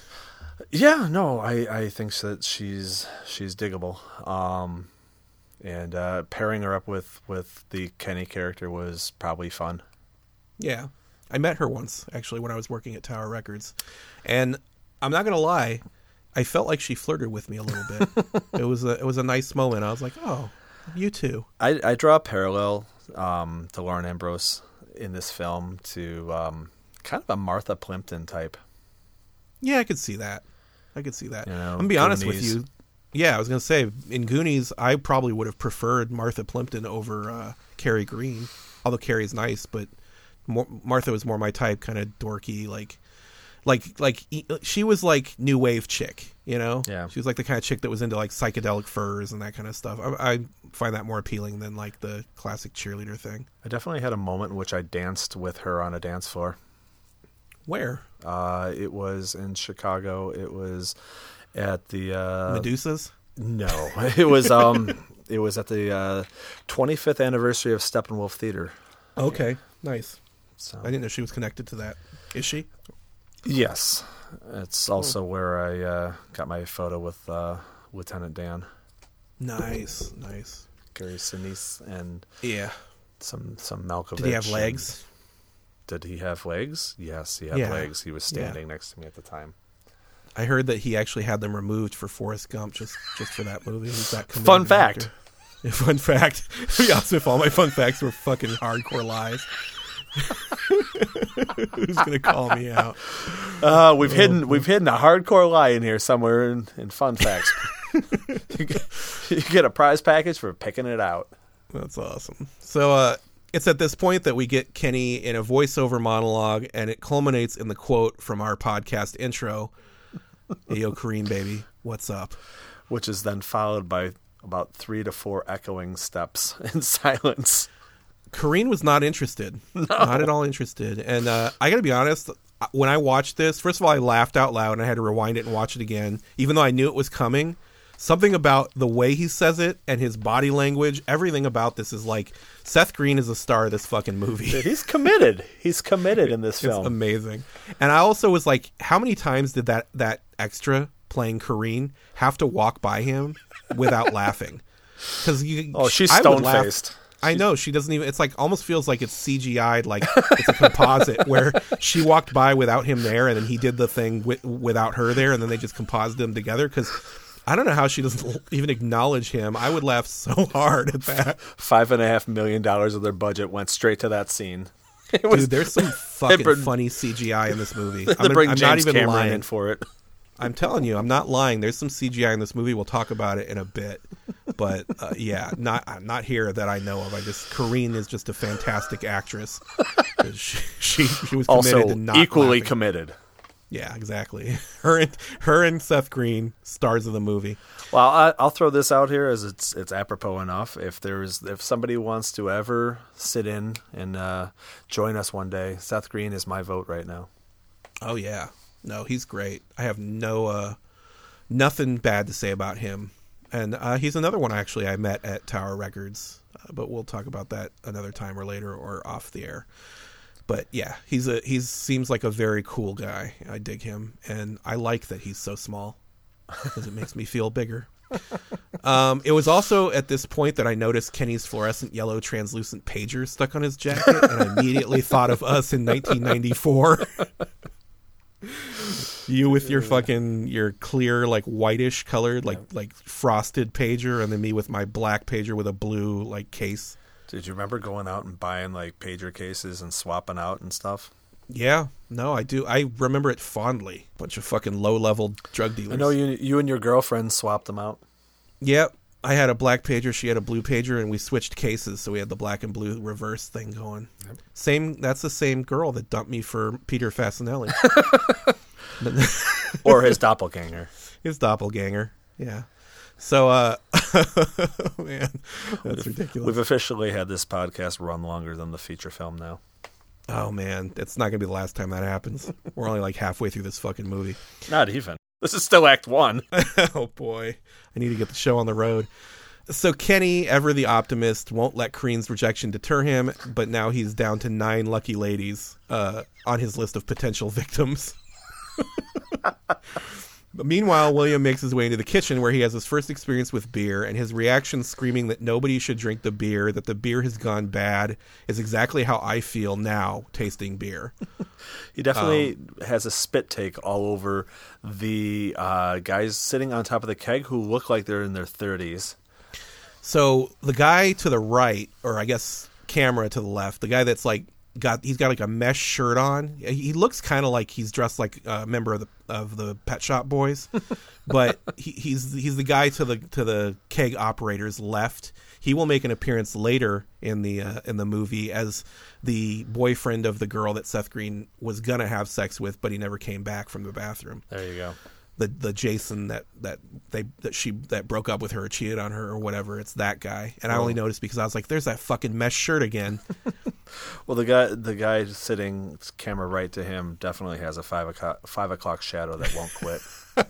I mean, some of these people could be like older dudes that came to like a high school party. Yeah, maybe, but this guy looks like he's a teamster working on the set. maybe he's a teacher. That's funny, a fucking teamster. Yeah, William recovers his dignity quickly, and the plan is all systems go. Next, Kenny hits on Ashley, but she derails his plan when she reminds him of the time that he had Cheeto dust stuck in his braces, and that her and her friends all laughed while calling him Chester Cheetah. I like this actress that played Ashley. Her name is Paige Moss, and I don't think she did anything else I've ever seen, but I really like this scene. Her voice is a little derivative of Fran Drescher. I like it here, man. You and I are going to have to agree to disagree. I really dug her here. Her haircut annoys me too. Yeah, her body language and her facial expressions and shit made me laugh, so I'm a fan. I think it was her voice and her hair. That's it. Yeah. Well, for those out there who haven't seen this movie, her hair is like, harsh bangs, and then the back is kind of pulled back a little. I will mention that this movie does capture pretty much every fashion trend of the mid-90s in this party itself. From the girls accurate. with the their short kind of pseudo bob hair, with their chokers on, and the guys. Later on, there's a scene where inappropriate phrases muttered by Kenny's crew, and they all look like they're straight out of a Spike Lee film, School Days, with their We'll talk about them when we get there. I got something to say about them, but yeah, they touch a lot of bases here for sure, fashion wise, style wise, and the Kenny character is an amalgamation of every bad hip-hop trend that ever took place in the 90s, all encapsulated onto Seth Green himself. Yeah, for sure. I feel like I read that the costume designer or somebody involved in costuming on this movie actually won an Oscar for The Phantom Thread last year, but that might be our fake fact for this episode. So, make sure that you fact check me on that before you send him a congratulations or anything. But I feel like I read that. I have a harsh criticism for the end of the of the costuming. Yes. Okay. I look forward to that. So yeah, the scene ends with the foreign exchange student growling at little Kenny like a cheetah, and Kenny walking away with his tail between his legs. Yeah, exactly. Dan's doing the growly like like I'm doing the Air the thing with Panther. The Air Panther, yeah. Kenny then asks Jana, played by Clea Duvall, another recognizable face, if she wants to dance. She tells him she's allergic and then gets up and walks away. He then mimics throwing a fishing line at Jana's friend and reeling her in, and she too gets up and walks away, all while Tone Loc's Bust a Move plays in the background. There's a lot about this little scene here that I like. First of all, I love Clea Duvall. I had like a huge crush on her. Yeah, I second the faculty like brought her onto my radar real heavy. And yeah, I dig her. And she's another one that did a bounce around. She was in a lot of stuff, and then again, she was one of the Buffy the Vampire Slayer connections there. Yeah, I dig her. She plays a vanishing girl. Does she? Well, I know that you and I are not her type, but it does not change the fact that I really dig her. She was also sporting the exact look I was referencing with the choker and that short hairstyle. Yeah. Plus the collared makes it work. T-shirt. She makes it work, man. My wife Tammy actually met her while working at a restaurant a couple years back here, and she said that she was super, super nice. I think she came in a couple times to that restaurant. So, Clea Duvall, shout out. We like you here. I was going to say pass on my number. Yeah, I don't think she'll need it.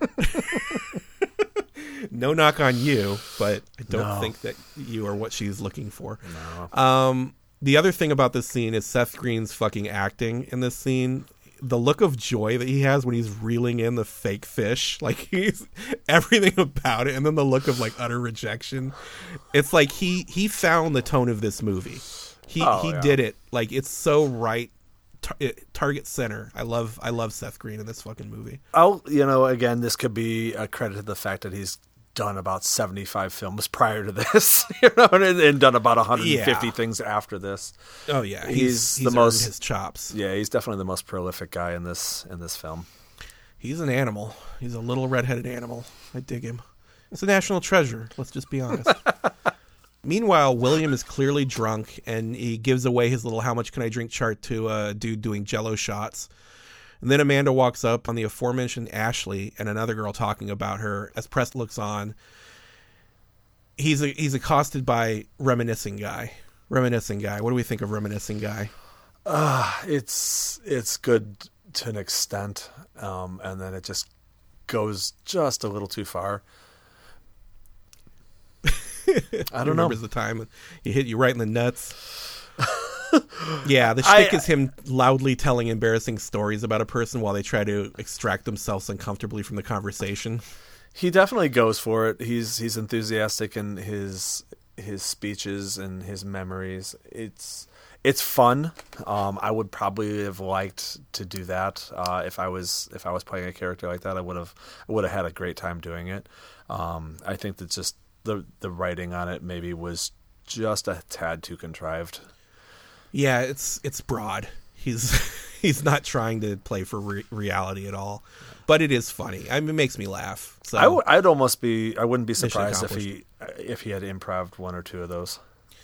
Yeah, maybe. I don't know who that actor is. He's not someone I'm familiar with after this, but I mean, it's entertaining. Whether or not it's good acting, it's entertaining.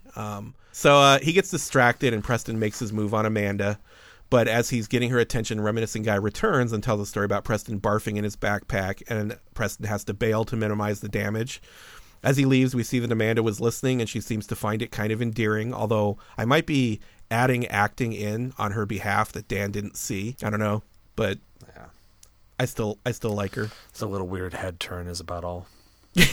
You're not going to break my spirit. She definitely turns and does a little cute little smile and then turns back and does that, on repeat. Yeah, it's just that, but like a glitch in the Matrix. So then... it's her Tourette's coming out. Yeah, exactly. Oh, man. We just lost a whole contingent of Tourette's listeners right there. Thanks a lot. I'm sorry. So it's not to be for Preston, because this is when Ron walks up to console Amanda. Ron, played by... Eric Palladino. Yeah. He's Amanda's second cousin. He's wearing a shiny shirt, and in my opinion, he's like the creepiest character in the movie, worse than Preston. Yeah, we'll get to more of him in a minute. He turns out to be just human slime. Yeah. So let's see. Preston, we cut back on Preston, and he's tuning up Reminiscing Guy for embarrassing him in front of Amanda. And then we go back to Kenny. Now, like I said, this movie is just like fucking Family Guy, like little vignette. It's like so hard to follow almost. You know what I mean?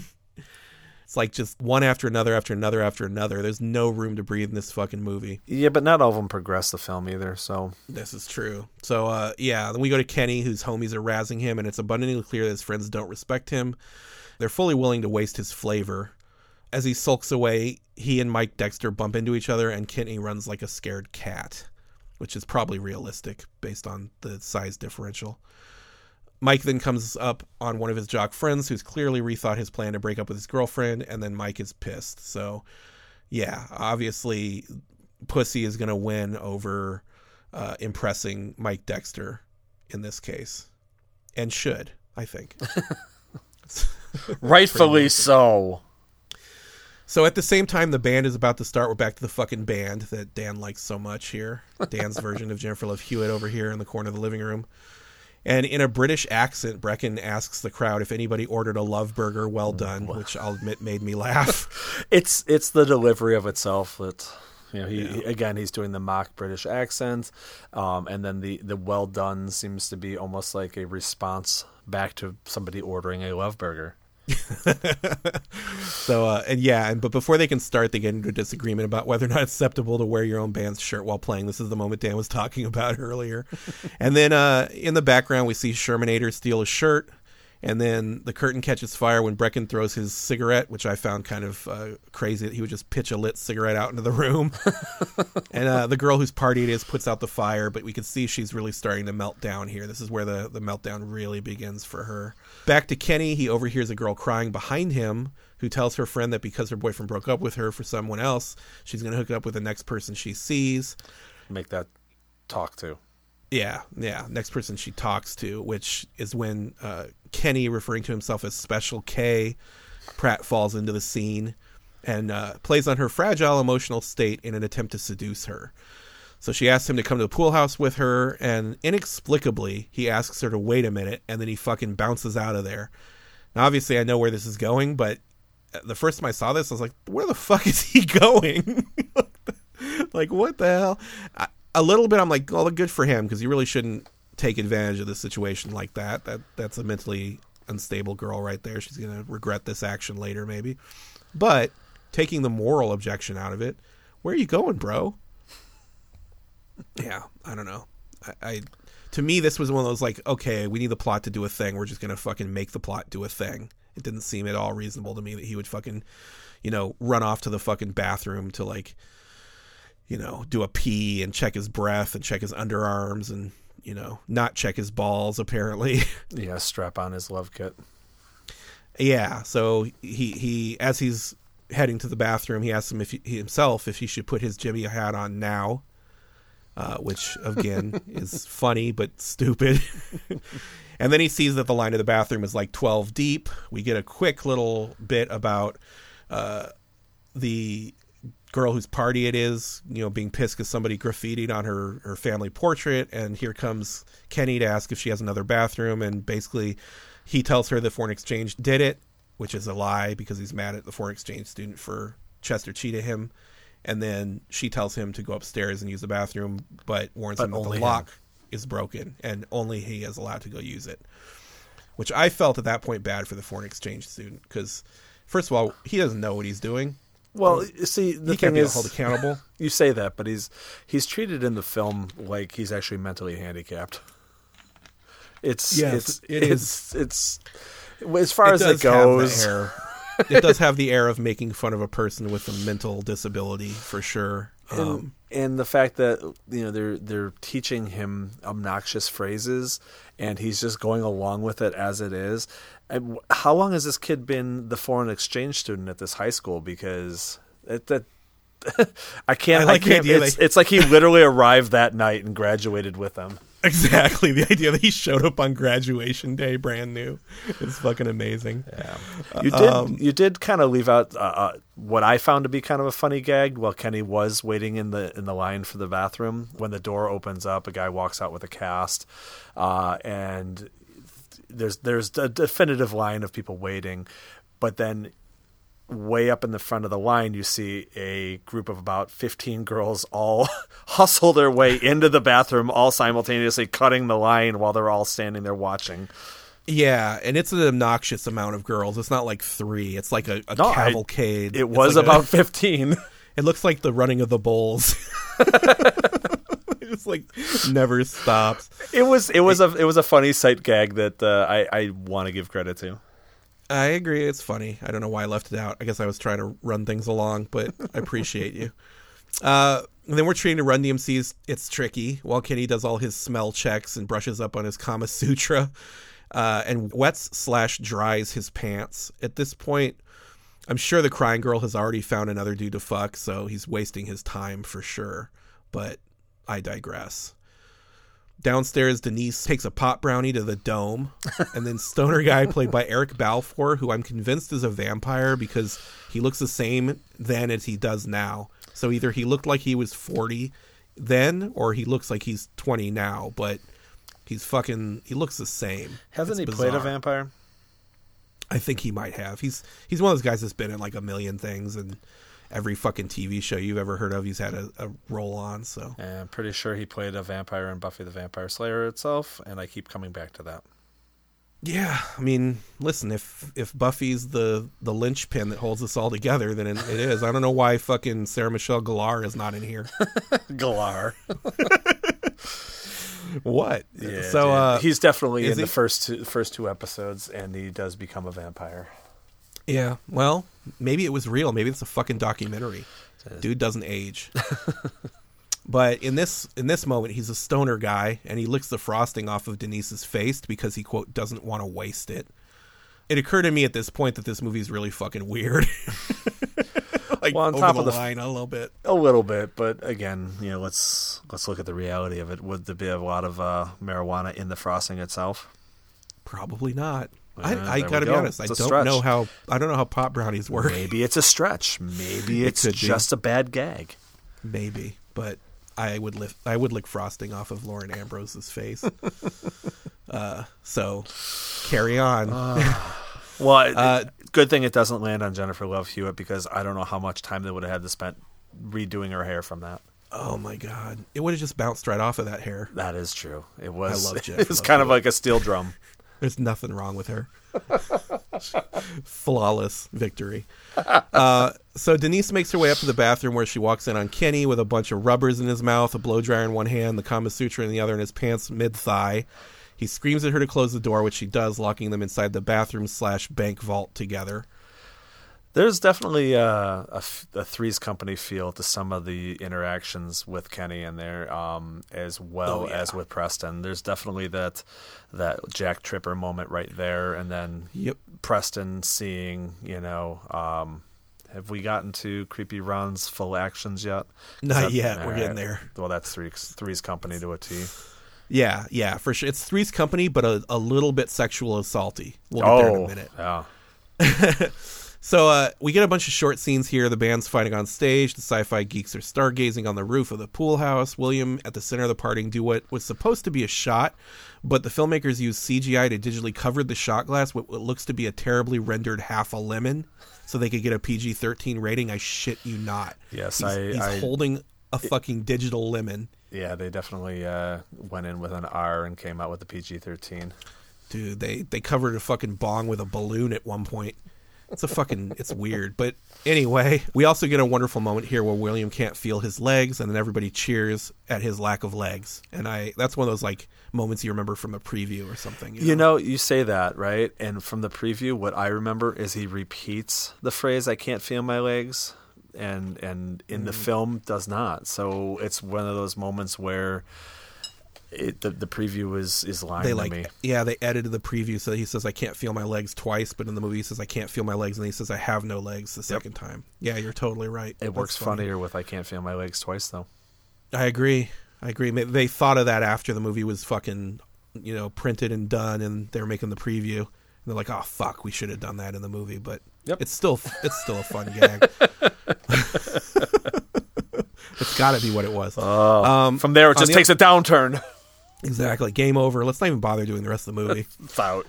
So on the other side of the house, by the way, this fucking house is huge, and the backyard is even huger. Oh. We'll talk about that in a minute, because there's some moments where I'm like, what the fuck is going on with this geography? Well, they got a pool house as well. Exactly. They've got... It feels to me like the pool house has its own backyard. Like, where's the swing? We see it later. The swing? Where is that? We never see it in the backyard, right? Like, there's moments where, like, Mike is on the swing and Amanda is, like, in the backyard and they're, like, talking shit, but, like, they're not supposed to be in the football same field fucking away. area. It seems that way. It's very weird. Anyway, on the other side of the house, Mike's two jock friends both break the news that they're not going to break up with their girlfriends, and we get another one of my favorite lines where one of his jock friends, I think the aforementioned 35-year-old jock friend you're talking about, he says, sometimes we say things we don't mean, which I've said a million times in my own personal life as a nod to this movie. It just makes me laugh. That being said, I think he made the right decision with his girlfriend being Jamie Presley at the time. Yeah, good call. Good call. I'll take her over Mike / Peter. Just barely, though, just by a nose. Cut back to Amanda and Ron. Fucking Ron. And they're discussing her relationship with Mike. They move to the couch as Amanda talks about how Mike is the same when they started dating. She's having a bit of an identity crisis, and I feel like this is one of those parts of the movie you picked up on pretty heavily of kind of the gaslighting that's been done to her over the years by Mike Dexter. This is the part where she supposedly gets deep, according to you, and all it is an admission that she has been browbeaten and convinced that she means nothing, and she is basically a hollow shell and a accessory for the Mike Dexter character. She has been gaslit extremely at this point. So yeah. And cousin Ron, he takes a deep dive after figuring that out. Yeah, fucking Ron. I want to break Ron's neck. I want to fucking choke his ass unconscious. I want to tear that shirt off of him and fucking use it as a solar panel on my roof. You know what? The shirt too, though. That shirt, man. Like, wow. Like, I don't know. Was that sateen? Yeah, the shirt is like douchebag central. It's like it's the douchebag accessory. I actually think I had a shirt that looked like that back in the late 90s, early 2000s. I'm not even kidding. That was your wedding shirt. If you ever were invited to a wedding. Exactly. I've been invited to like 3 weddings. So at the same time as this, all 20 years later. Yeah, exactly. At the same time as this, Preston's out by the pool describing what is in his letter to Amanda. He's talking to the camera, and there's this like kind of endearing music playing, and it kind of feels like he's laying his heart out, for everybody to see. He's narrating it as if he was. It's not just what's in his letter. He's narrating like it. He's actually. The camera work is trying to trick you into thinking that it might be Amanda that he's speaking to. Exactly. And then it turns out it's the foreign exchange student. And the foreign exchange student replies to the letter with, "Would you like to touch my penis?"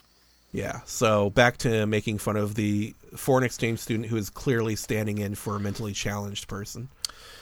Yeah, I'll say that foreign exchange students get a bum rap here, especially, and it doesn't. People in general, Dan, I think, bum rap. Well, and in teen movies, it doesn't necessarily take much of a better step with American Pie on the horizon. At least it's all better than 16 Candles, though. Yeah, 16 Candles. That's the ultimate offensive. The ultimate offensive foreign exchange student.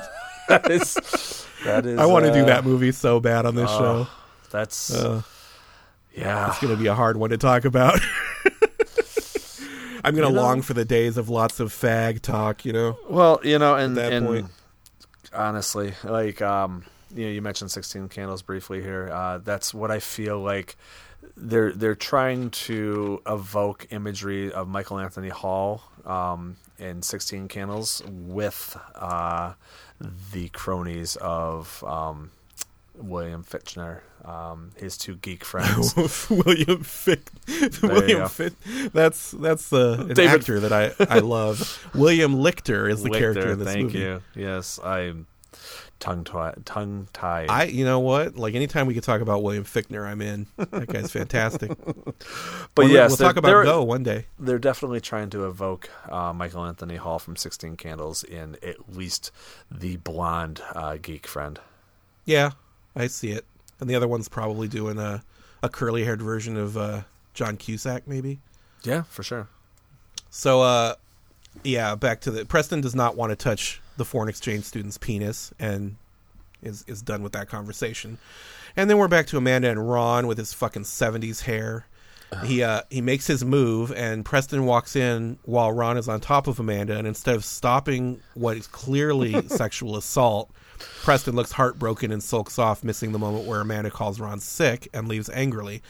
I watched it back twice because I want to make sure I wasn't crazy. It does not look like a nice makeout session happening. It really does look like sexual assault from the. They show you Preston's view of what he should be seeing, and it looks like she's being assaulted. She kind of is flailing. And he, like I said, he turns it into a Jack Tripper moment where he sees what he thinks he sees and reacts upon that.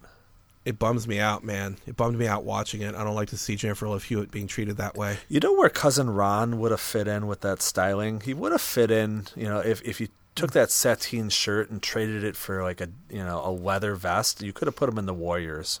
He could have been riding this, the subway in the Warriors at that point. Yeah, he had Warriors hair for sure. Give him like a fedora or something like that. He would have fit right in. Fuck that guy. I don't know if it's a knock or not, or if it's like me saying like, good job Eric Palladino for making such a douchey character. You really sold it. He did, because I hated that fucking guy. So outside now, Preston's feeling sorry for himself. He throws away his letter to Amanda. Then we see Mike Dexter hit on a very adorable young Selma Blair, as you mentioned before, sitting on a swing set. Cute as a button. Yeah, but his mysticism has worn off, and they're not interested. I guess he's now damaged goods after breaking up with Amanda. Mainly just because the plot requires him to be. I don't really think that would happen that way, but probably not. He wouldn't be so. His fall wouldn't have been that pronounced so fast. No, I think Selma Blair would have been down, but I don't know.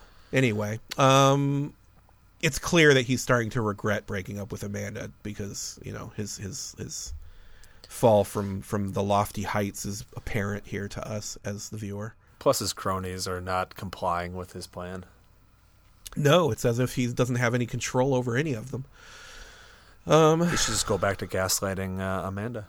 I mean, listen, when you got it good, why change things? If it's working.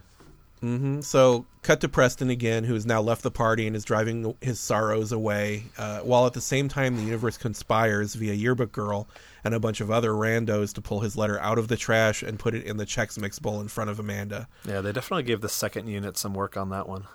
I was going to say, it's like a fucking Rube Goldberg machine. What are they called? Like a fucking mousetrap. It's like a bunch of random things happen to get the letter to go from the garbage to the bowl that are utterly unrealistic. Yeah, you've got gum on a shoe that takes it to like a beer keg that rolls it into, somebody else who picks it up with a hockey stick that then shoots it into a bowl of Chex Mix. Yeah, it's again back to Looney Tunes, very much like a cartoon. But before we get to see her read it, we watch Kenny and Denise slowly opening up to each other in the bathroom, and then we see Preston losing his mind while laying on the hood of his car. And as I mentioned, he was doing so outside John Marshall High School, where that flashback scene was filmed. You mentioned Kenny and Denise opening up to each other. That's probably in the fact that the movie has all these unrealistic stereotypes, that might be the closest it comes to like a slightly sincere, realistic moment in the film. I mean, it's the two best actors in the movie, so it would make sense. But at the same time, it's also, I would say, more realistic of a scenario, because I think everybody has that friend somewhere in life where they've walked away from or abandoned that friend and had maybe some regrets that they're able to bring back, and they probably the heart-to-heart that they have is relatively realistic to something I feel like I've probably experienced or secondhand experienced. I agree. It seemed to me like maybe one of the writers actually had something like that happen and, milked their own past for that stuff. I agree with you. The only thing I don't like about it is that they're trapped in a bathroom because the doorknob broke off. Yeah. Like, that's just stupid, but whatever. It would have been better. Here's what it would have been better. It would have been better if, like, Kenny bumped into Mike, and then they, like, got into, like, an altercation that scared the shit out of Kenny, and Mike was like, if I see you again, I'm going to fucking kill you. And then Kenny hid in the bathroom. Yeah. And then when Denise came in and caught him, he, like, coaxed her to stay there because he, like, was feeling shitty and wanted some company or something. There would have been a way to make it work better than trapped in a fucking broken bathroom door. Take your idea and turn it into the fact that, you know, she has this residual guilt for, you know, them not being friends anymore, so she decides to, you know, buddy up with him and keep him company while he collects himself. Yeah, make him feel like less of a puss because he's hiding. Whatever the case, I feel like there's a better way to do that. Although maybe wouldn't have been as quick. You would have had to do more actual work there. So whatever. Also worth noting that John Marshall High School I'm talking about is where parts of Girls Just Want to Have Fun was filmed, and I want to make you watch that fucking movie so bad. The tour de force. I genuinely like that movie. All right, well, I'll get my revenge somehow. I'm sure you will. Anyway, back to Preston. It turns out it's Barry Manilow's birthday today. Not today when we're recording, but today in the movie. Yeah, and that's the radio station. Convenient device, I think, that they throw in there, which then is backed up with a less convenient excuse that he's going to be on the radio from his sold-out concert in Tokyo, which I don't know, man. I got to do some time zone math here, but the fact that it's maybe 2 a.m. and we're not sure if we're at East Coast, West Coast, Midwest here, but then comparatively to Tokyo, would he be having? Is it 2 p.m? I don't know. It seems like there should have been a little bit of fact checking there by the production team. Yeah, it's not reasonable at all that Barry Manilow would be taking phone calls at a radio station at any point, much less when he's supposed to be in Tokyo. But yeah, a radio station at I don't know. Mystery Town. He's gonna walk away from his sold out show in Tokyo to call into the radio station. I love where we're lighting up the Barry Manilow aspect of this fucking movie. You know, well, they kind of put a linchpin on the fact that that Preston feels this serendipitous moment has resurged because he heard Mandy on the radio. Oh yeah, no, they don't give themselves any room to breathe here. It's all about this fucking Barry Manilow shit. They painted themselves into a corner. They basically. really did. I think that's what happened. I don't know, whatever. But fuck it, man. I don't know. He's in Tokyo somewhere. they work. Let's just roll it. It's like, why even do that? It's just it's such like a making it make even less sense for no reason. But Preston Halls is asked to a payphone because he needs to ask Barry advice about his situation, I guess. He's going to ask about fucking the song Mandy, whether or not it's about his dog or something. Yeah. And then while we listen to a pretty decent song in Farther Down by Matthew Sweet, which I don't know that I like that song except for I hear it here and I'm like, oh, what's that? I need to check that. I need to listen to that song. You mentioned Matthew Sweet. He's credited as something with the music from the film itself. So I don't know if he did any score work or if he was, part of putting together the actual songs that were featured. Soundtrack, yeah. Well, that's cool. I didn't know that. I didn't notice that. But yeah, it's a good song, and it works well here for the moment where Amanda is reading Preston's letter to herself. And she doesn't read it out loud. We don't get the fun little voiceover of her reading it, which would have been pretty great. Yeah. Like me and Dan saying exact opposite things right there.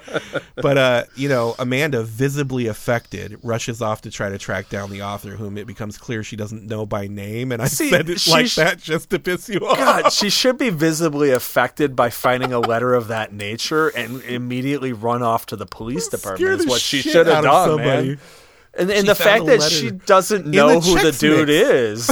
She found the letter. Exactly. Whoever's out there, listening to this, if you find a letter that seems to have some obsessive, wording of you, and you don't know who the fuck wrote it, call the police. Get the fuck out of that house. Don't take any chances. No, man. But instead, she seems to be stoked by it. Instead of getting a restraining order against this mystery man. Yeah, further proving her low self-esteem. Mike really did a number on her. Yeah, clearly, if that's her reaction. So while Preston tries to get through to the radio station on a payphone outside of the same diner that Mike and his cronies were eating an early supper before the party, the always adorable Jenna Elfman shows up dressed as an angel, but also a stripper, and so she may actually know Jamie Presley's character, right, from work. Now, correct me if I'm wrong. Do you, or well, you're not going to be able to correct me if you disagree.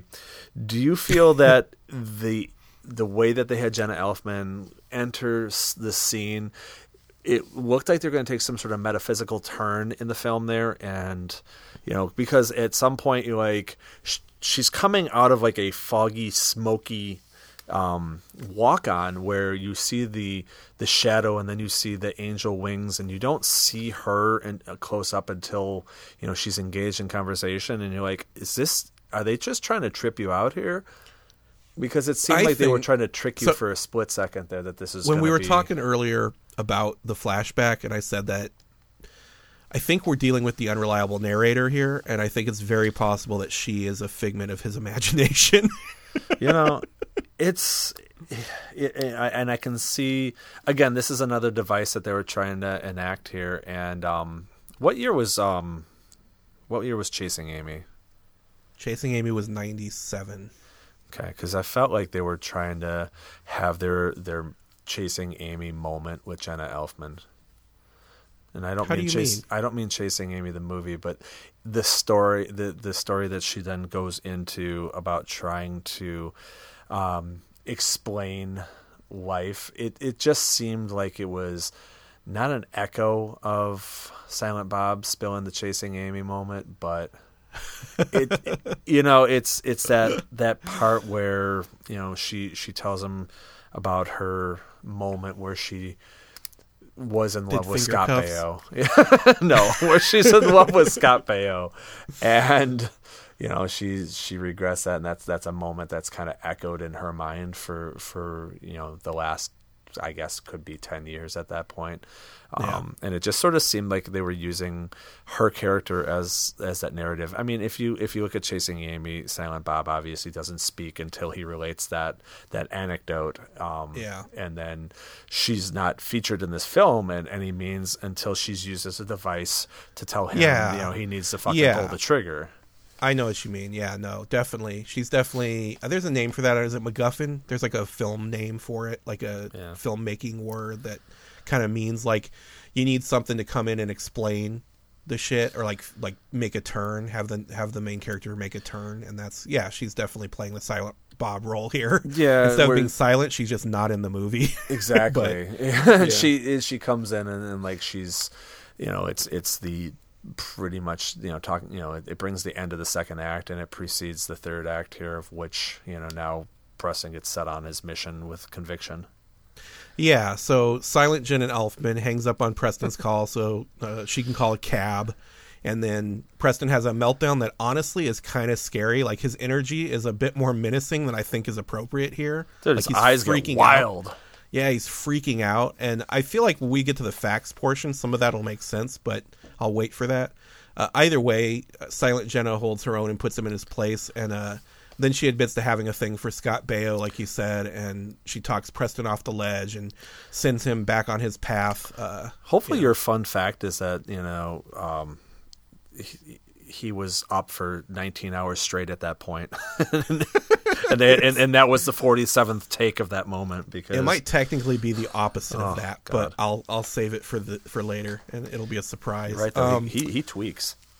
Yeah, he goes nuts right there. Like I said, it was like too menacing. I don't think it was inappropriately hostile. It was a half a step away from him trying to strike her. Kind of. I thought that's what was coming, but I was like, damn, did I forget this scene? It's the scene where he beats the shit out of Silent Jenna Elfman. Which, by the way, I never cared one way or the other for Jenna Elfman, but I did like her in that moment. I mean, barring the cigarette smoking, I found her very cute in this scene. I remember thinking that back then, and I still think it, but I am so disgusted by cigarette smoking that it's hard for me to overlook it. And she was also, it's a me thing. She's also pops up as uncredited here as well, and it also has that feel of the fact that she just kind of comes and goes, and that's it. It also felt like maybe I'm wrong here, but it did feel like, hey, I'm going to do these guys a solid. I know these guys, or I'm filming the same day as they were.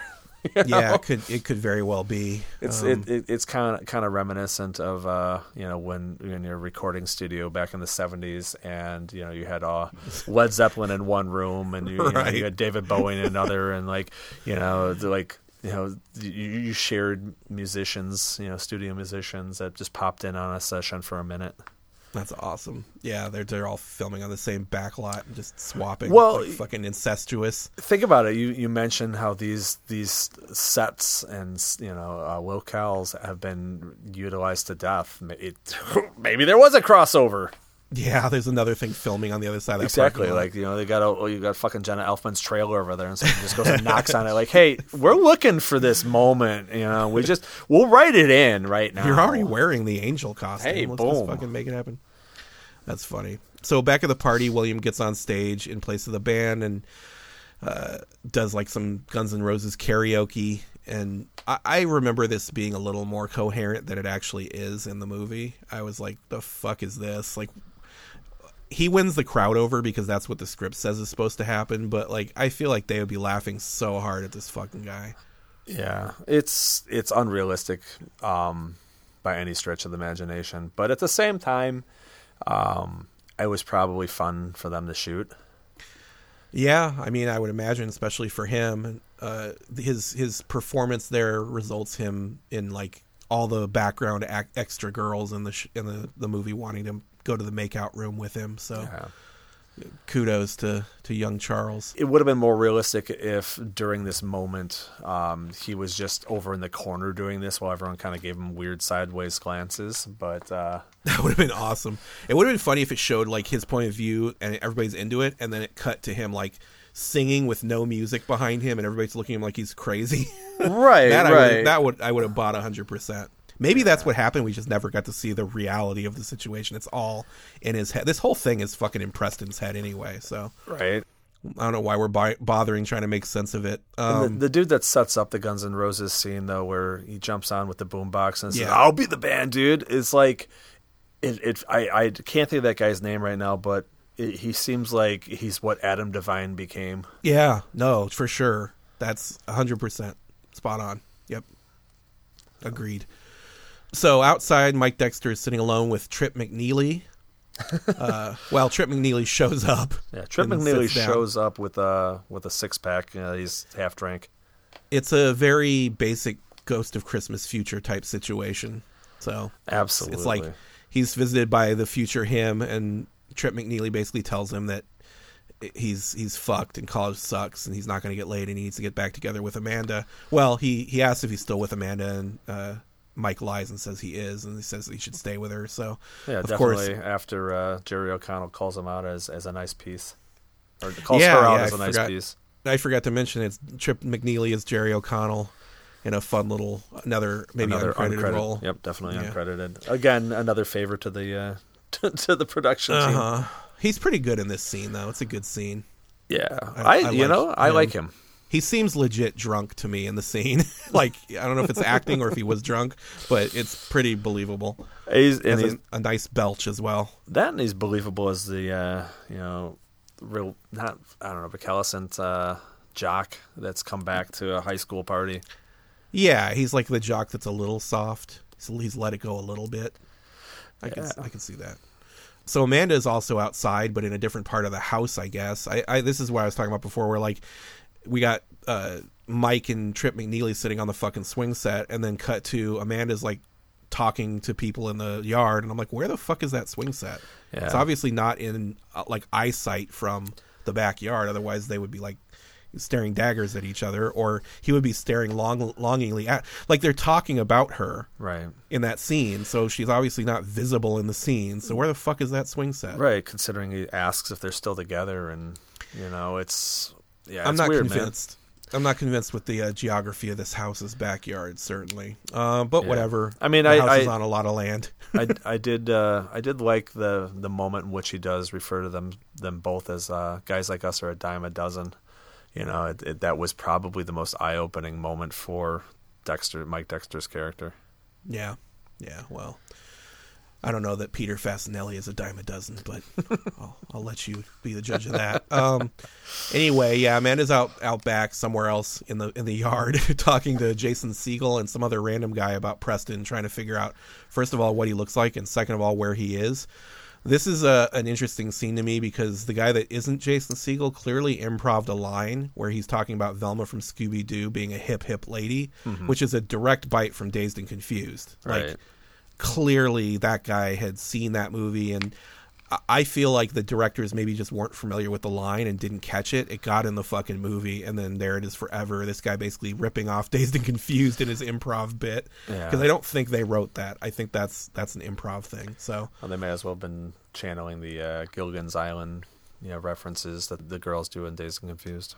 Yeah, maybe. But again, Jason Segel showing up here for a minute, back before we knew who he was.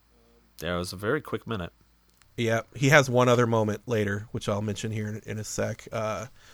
But a drunk Mike finds Amanda back in the house. They're both back in the house now at this point, and he makes a play at reconciliation, and while everybody at the party watches. And Amanda burns him to the ground, and then he gives the line that I've been throwing down for 20 years, which is, "I'll kick everyone's ass in this room." And clearly they enjoyed that, because if you go all the way to the end of the credits, just as they finish off, they throw that quote right back up there. Do they? I didn't do that. Well, they throw the audio clip back up there. Yeah. Right. Yeah. No, it's funny. It'd be awesome if that was an improv. It would make me like Peter Fasinelli even more.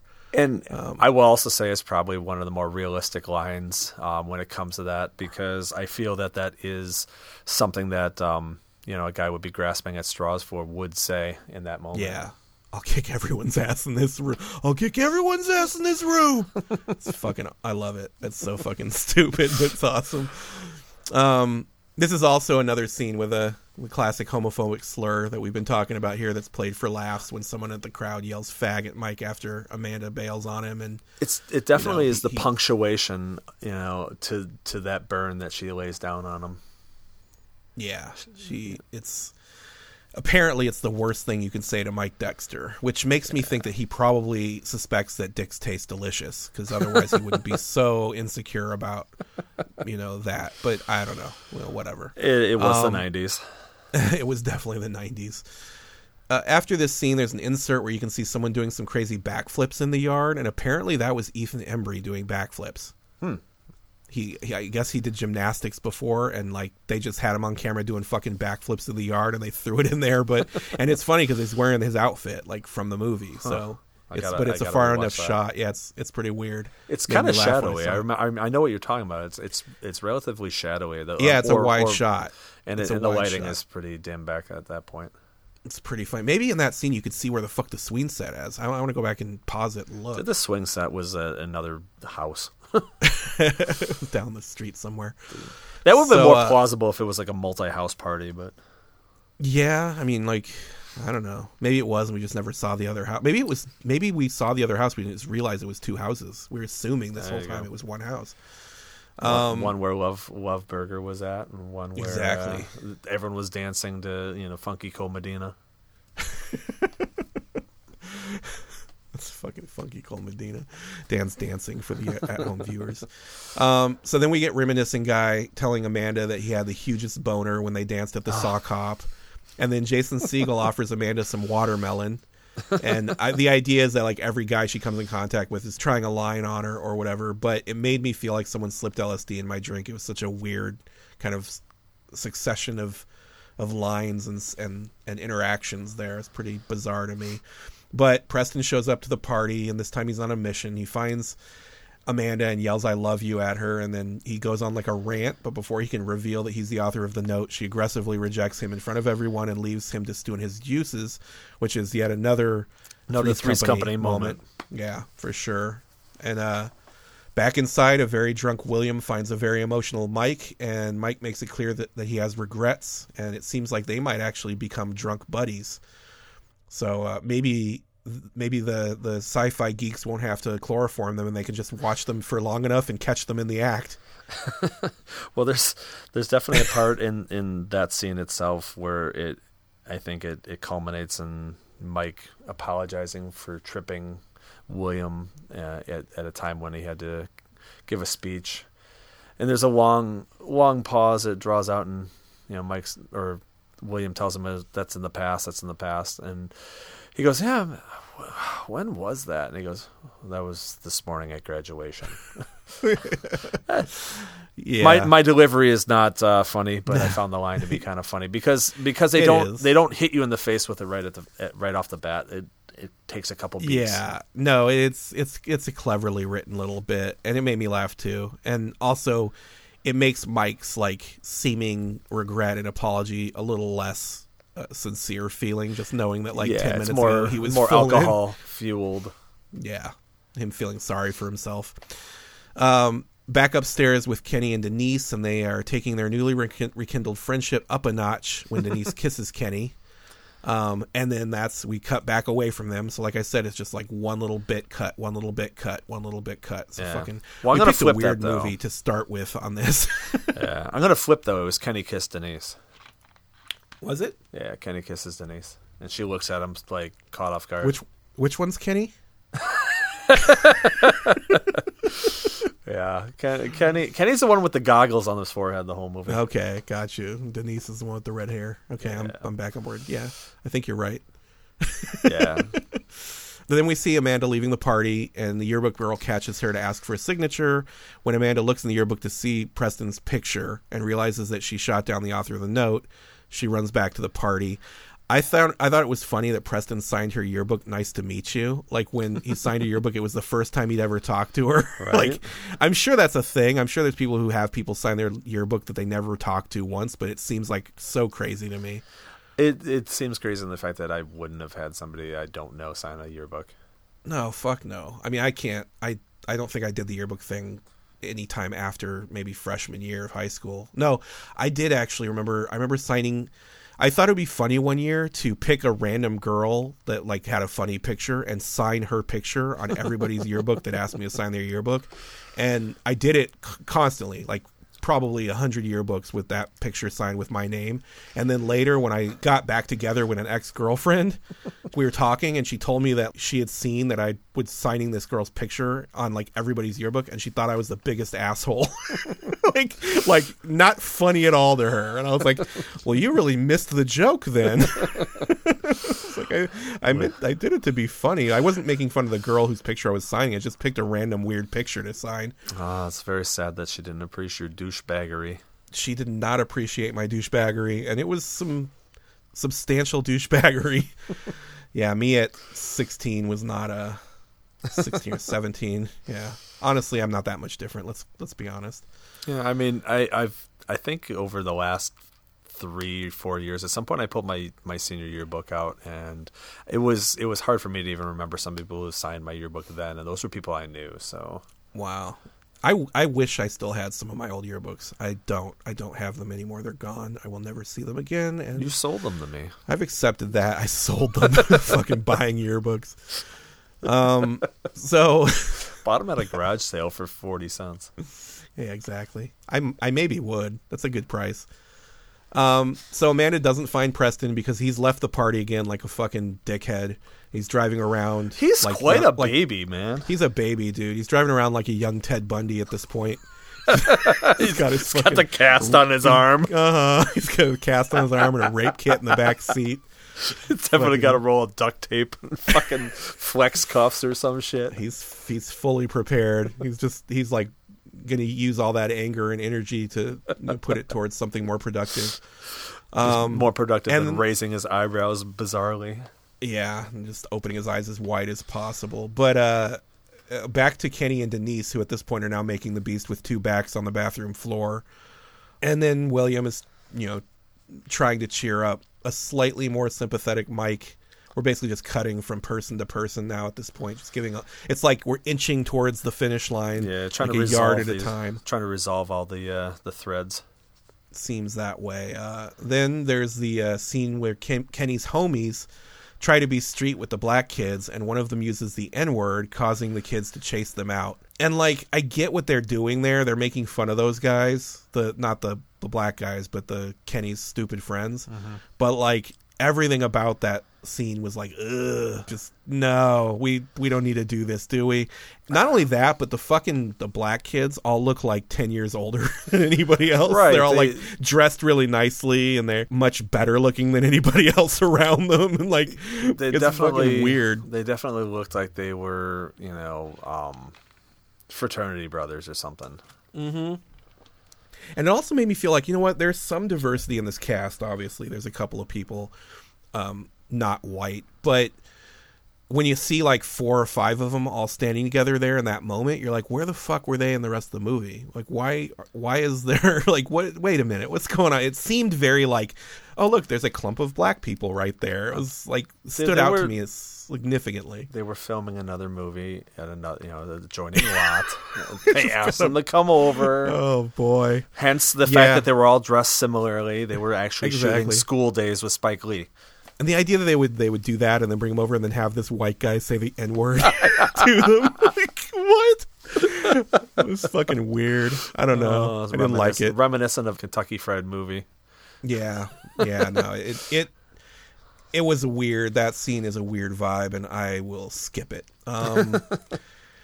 Anyway, the band is finally going to play their set, now as part of their, quote, reunion tour or something like that. When the cops bust in, everyone fucking scatters, including Mike and William, who head back towards the pool house.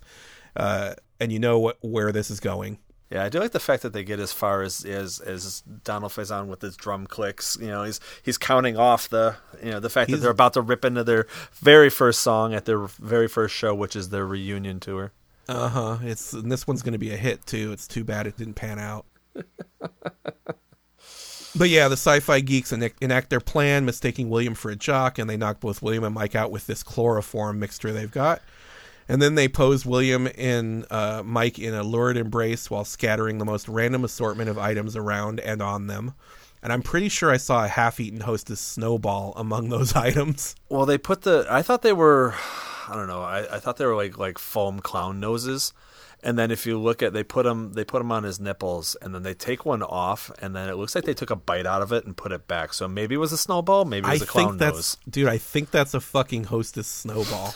It looked too artificial, even for a Hostess snowball. Dude, I've eaten a lot of Hostess snowballs, and I'm telling you, I think that was a Hostess snowball. So again, the placing of the props, again, echoed Heather's for me with as they staged the dual suicide between the two jock bullies, where they had Christian Slater is explaining the props and why they make sense to give the motivation as to why they killed themselves.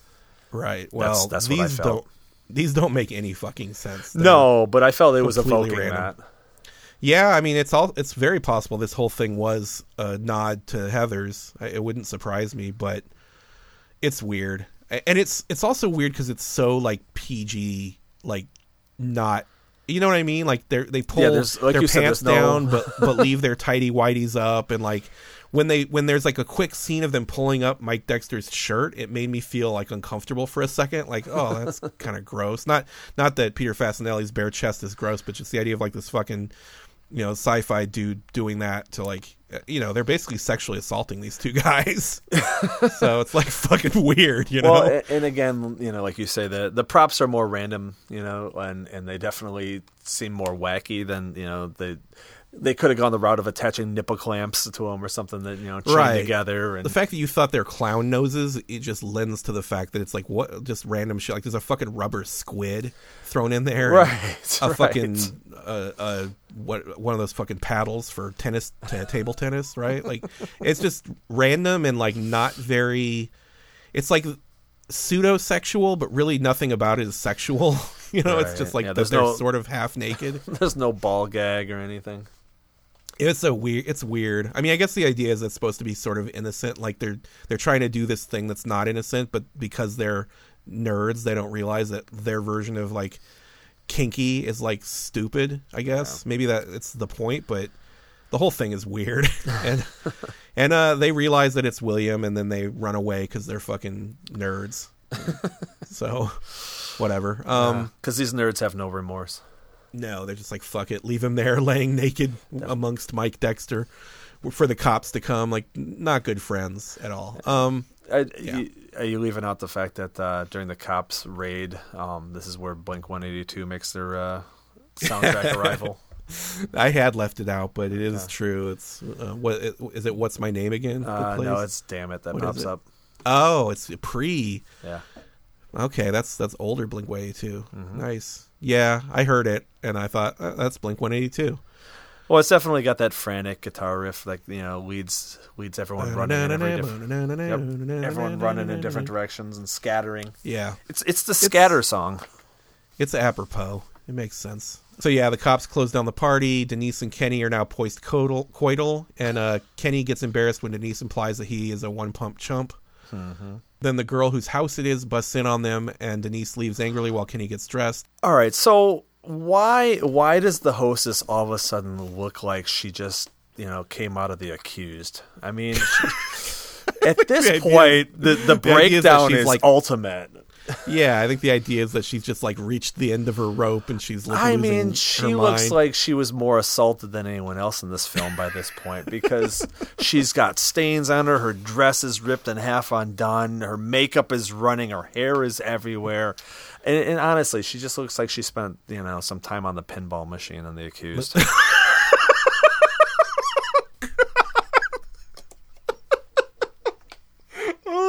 God, you just got me on tape laughing at a rape joke, dude. That's rough. It's terrible. I don't want to edit that out, but that's rough, man. This is like episode 2 of this fucking podcast. Oh my god. All right, well, thank you for that. This is part of my criticism of some of the costuming and so on. Yeah, they went hard there at the end. I'm not sure. I don't imagine that that's what they were thinking when they did it, but I could see your point. Yeah, she's had a rough night. A rough night, a little bit of a rough night. So yeah, outside. Moving on. Outside, Kenny catches up to Denise, and they both apologize and seal it with a kiss.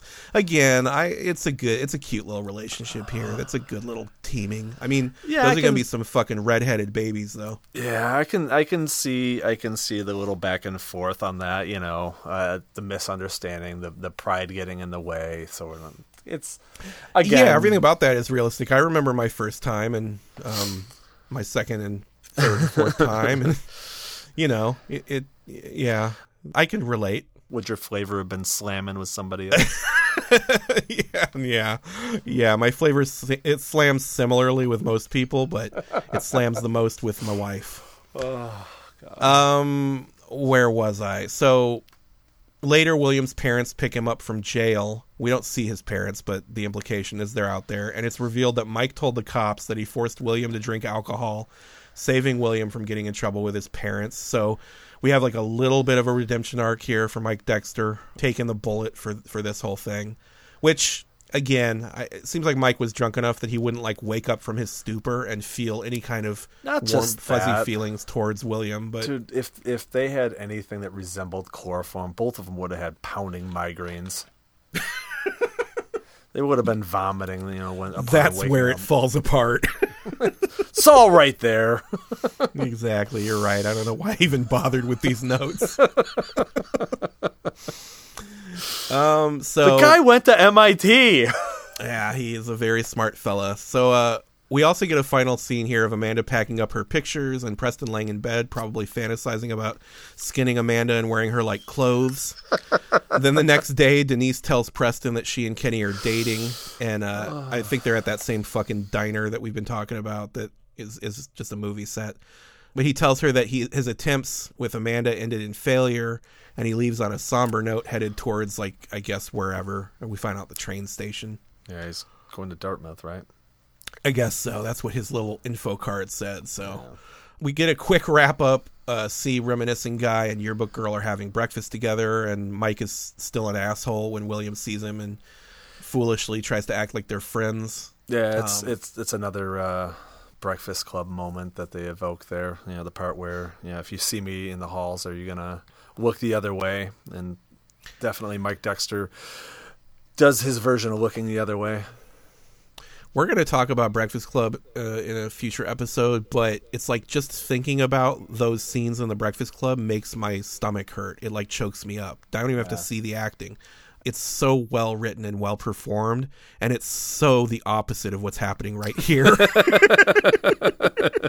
And I mean, they're going for different vibes, so I'm not mad at this movie, but when you compare it to like a well-made film, you know, it's like the cracks are hard to ignore. And at this point, speaking of kind of tropes and silliness, we get a bunch of freeze frame kind of info dumps, like the classic "What Happened to Them" info dumps. Yeah, that's my Animal House outro. Yeah. I mean, I know you want to do Animal House on the show too, so I haven't seen that movie in like I don't know how long, and I don't remember anything about it. But it seems reasonable that that's what we're looking at here. For William, he goes to Harvard, he becomes popular, he's a software engineer, he's dating a model, blah, blah, blah. More or less how the actor's life actually turned out, it seems. Then we get Mike, and Mike's is like so dumb it's not even worth putting up there. He does work at a car wash. Yeah, he works at a car wash, but then he gets fired because some incriminating Polaroids surfaced, yeah. Kenny and Denise are on again, off again. Basically, there's a card that says they broke up, and then 5 minutes later they got back together and fuck in the bathroom or something like that. Yeah. And then the Shermanator is stealing a gumball machine in the background of that scene.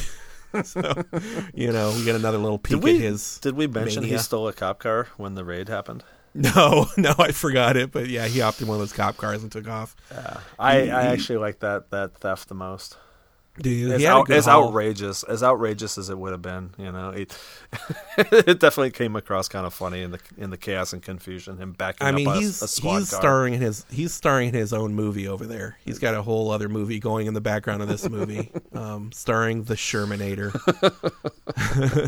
Chris Owen, who I will never forget that name. So no, that's the one thing this podcast will do for me is I'll never forget his name. Finally, we see Preston at Union Station in downtown LA, which it's not made clear that's where we're at, but that's where they're at. And Amanda has tracked him down via his dad, I guess. She says something like that. She brings him the letter and thanks him for what it said, and then they kind of play the game of like, well, I'm leaving right now, and she's like, okay, well, have a nice life, and then they go their separate ways, and then he turns around and runs back for like a never mind kind of thing, and he basically says he'll take a later train so they can hang out, and then they kiss, and the final card info gives us the happy ending implications. I did enjoy the music there. I don't know, man. I got a soft spot for like 80s synth pop with Yaz there. Yeah, only you. I'm not mad at it. Soften I'm not in the mad background. And also, if I was Preston and she came to the station, I would quit my life and go wherever she's going next. Yeah, when she arrives and she's holding the letter, you know, it should have been swapped with the restraining order is what it should have been holding. Never come back to LA, please. She should have been flanked by two patrol officers. Exactly. Yeah, like it should have been. He should have been served in that moment. Right? It should have been like a fucking an officer of the court, like a big fat mustachioed guy, like angrily jamming a fucking restraining order in his hand. You've been served. You've got my letter. I thought it was my letter. No, it's actually my restraining order for you. You think it's like a big fat cop with a mustache is holding his letter to Amanda. Yeah.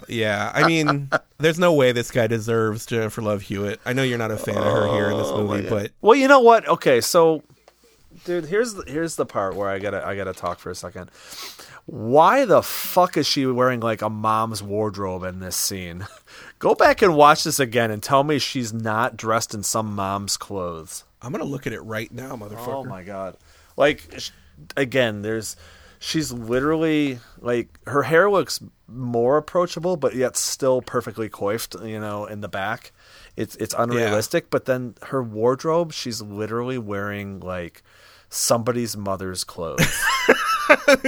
I mean, she's got like the khaki pants pulled up to the like the just whole under her ensemble. boobs, and she's got the fucking like looks like a kind of cardigan thing, and yeah, her shirt has Hummel figures on it. I think her hair looks really cute though in this scene. I think her hair. I think looks from cute. the front, I think from the back, it looks too artificial again. Like it's cute, but then again, it's like, God damn, how many times did you brush it?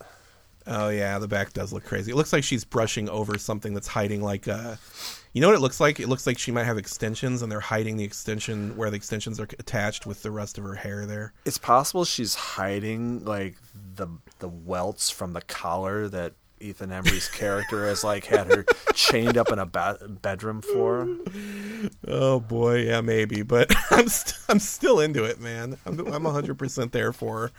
So that's the end of the movie proper, and then there's a post-credit scene that implies that aliens come for the sci-fi geeks, but it's entirely unnecessary. And then apparently there's an audio clip at the end of the "I'll kick everyone's ass in this room," which is an awesome way to end the movie. But yeah, that's how that movie played out. I feel like you know what we think of this movie, but if we're going to give it like a sword dick, a quicksand under the car seat, or a broccoli horror trope, where are you going, or do you want me to go first here? I'm going to go with quicksand under the car seat. I'm not 100% sure, but I think that's quicksand under the car seat. Almost exclusively for Kenny, and I'm going to also point out that Love Burger made me laugh. So you're saying that without them, it would be broccoli horror trope for you? I would say, in retrospect, in the moment in which I first saw this film, it would be pretty middle of the road, regardless. I think there's a lot of things that at this point, I don't know if I call them unforgivable, but they definitely take the film and drag it down into the mud. Again, you can tell this is clearly, you know, an early effort by, you know, everyone involved, with the exception of a handful of the actors. It's clearly, you know, it's kind of an innocent film in that way. So I don't have problems with it, other than some of the glaring things that, you know, the light of 20 years has shown upon it. But Kenny redeems the comedic elements for me. Everything else would have, like, if you had taken Seth Green out of the film, there's no way I would have watched this again, like, willingly. All right. I think I liked it a little more than you, but it's a quicksand under the car seat. It's like a, you know, right in the middle. And I agree with pretty much everything you said. There's a couple of things that save it for me, but it teeters right on the edge of not acceptable, right up till the end. So I agree with the only thing I'd say differently than you is that I think that Jennifer Love Hewitt takes it up one extra notch, and you're not giving her that notch. Again, she's replaceable in this film. All right, well, that's what we thought of it. I'm going to throw a couple of facts at you real quick. I don't have a lot, luckily, so don't worry. But the first one you've mentioned to me before, Breckin Meyer was married and actually had kids with Deborah Kaplan, one of the writer-directors of the film. And they were dating at the time of this movie, and a lot of the cast came by way of his connection to the film. So, yeah, him being connected, I think, brought a lot of people around. He's like one of those Hollywood kids from the 90s that had a lot of friends who were all actors. The second fun fact I've got here, the role of William was actually played by another actor named Adam Hahn Bird, but it quickly became apparent to the directors that he wasn't the right fit, so he was replaced by Charlie Korsmo. Hahn Bird had previously played the titular role in the Jodie Foster joint Little Man Tate, which I have never seen, but I remember seeing the cover, so I've seen this fucking kid's face. But yeah, I guess he would film some scenes, and then they're like, oh, he's not working, he's too shy, or he's too submissive or something. Like, they couldn't picture him doing the fucking Guns N' Roses scene. More or less is what I read. Speaking of Charlie Korsmo, as you talked about before, he quit acting after this to go to school. He became a lawyer. He was like picked by Obama to be part of, you know, some sort of government thing. He quit acting to become a successful everything else. So he's basically the kid. I think it was character. A legal advisory board. Yeah, that sounds right. But yeah, you know, good on him, I guess. My next fact: Ethan Embry has said that he was so stoned during this filming of this movie he can't remember any of it. So Right, that I that think makes a little bit of sense. Yeah, it's sort of the opposite of when you said he was or he was awake for a bunch of days, but kind of the same. Does he say what he was stoned on? Weed. He was a pothead. All right. He was smoking weed in his trailer constantly, according to him and other sources. Okay. And I guess Jennifer Love Hewitt made him eat a gang of breath mints for their kissing scene at the end because he smelled like an ashtray. Ah. So he did not deserve to kiss that wonderful mouth, in my opinion. In her mom outfit. Exactly. She is, you know what? I'm down for the moms. I got no problem with that. My last fact here, apparently, we've talked about it. The original script had more of an R-rated vibe, and a lot of stuff had to be cut or altered for the PG-13. And Ethan Embry has actually been critical of this fact in subsequent interviews. So he liked the original script and was disappointed when they fucked it up to make it like more family friendly or whatever. And yeah, as I said before, there's CGI to hide things like bongs and a shot glass. It's when you know to look for it, it looks so stupid. The orange looks like it was painted on with like, MS Paint or something. I remember the balloon part, but yeah. It's rough what they did. Yeah, that's my facts. Let's do the no-fly list. Now, the no-fly list is going to be a list of things that we think either would make this movie unmakeable now, or if we think like a plot hole is just so fucking stupid that it makes this movie not fly for us. Either of those are acceptable. If you want to do your list first. Well, okay, so I've mentioned a little bit, but the chloroform itself, I mean, that would have classified as some sort of felony assault, if you ask me. I mean, GHB or whatever, it's all that stuff falls under a similar category. To basically render somebody unconscious to that state, to be able to manipulate them in an assault form. That's rough. Yeah. All right, we talked about. The part where Mike is most humiliated is after the slur yelled from the crowd after. Yes. I mean, he's already been dismantled with Amanda taking him down 6 or 7 pegs, and then it's clearly punctuated, and you can see the gut-wrenching look on his face upon being called a name. It's kind of out there. The 4 years of gaslighting her in the first place. I mean, Mike has clearly, done something to hollow her brain out here and remove any self-worth that she's found that she had built up prior to moving to this high school. It's clearly, she's not built on a stable pillar to begin with. The fact that she's not just intrigued by the letter that she finds, the fact that she doesn't react in some level of apprehension or fear to a letter that from somebody that she's not familiar with, that's clearly obsessed with her. How is that wouldn't fly? They might be a perfect match. Oh my God, maybe. I mean, I guess since Mike Dexter has hollowed her out so much, maybe that any positives that she sees out there, she's grasping at. Ethan Embry can wear her husk. We talked about Mike being terminated from his car wash job for Polaroid surfacing. I feel like, if anything, those would be the least scandalous things he's perpetrated. He gets fired for vaguely homoerotic pictures. Exactly. From a car wash. Where there's either a clown nose or a snowball on him. Snowball on one from nipple. A car wash, yes. A snowball where they have on one nipple and a clown nose on the other. The highest standards. Exactly. Where they have such HR standards, at a car wash where he can't maintain that hourly position. Then I don't know. The fact that Preston is portrayed to the audience that we should feel sympathetic to him or at least feel connected to him somehow, where he's downright obsessive and creepy. I mean, it's the fact that maybe this is a fact that he's obsessing over her for a week now would be a hell of a lot more acceptable for the fact that then it's stretched out over a minimum of 4 years, where he's just written a letter obsessively and carried it around with him. It's just nuts. Yeah, he's a maniac. He's definitely gonna hold someone hostage at some point. So yeah, those are on my no-fly list. Right on. I agree across the board. And some of mine are similar. First of all, everything relating to the word fag in this movie is just over the line. It's ridiculous. Would not happen these days.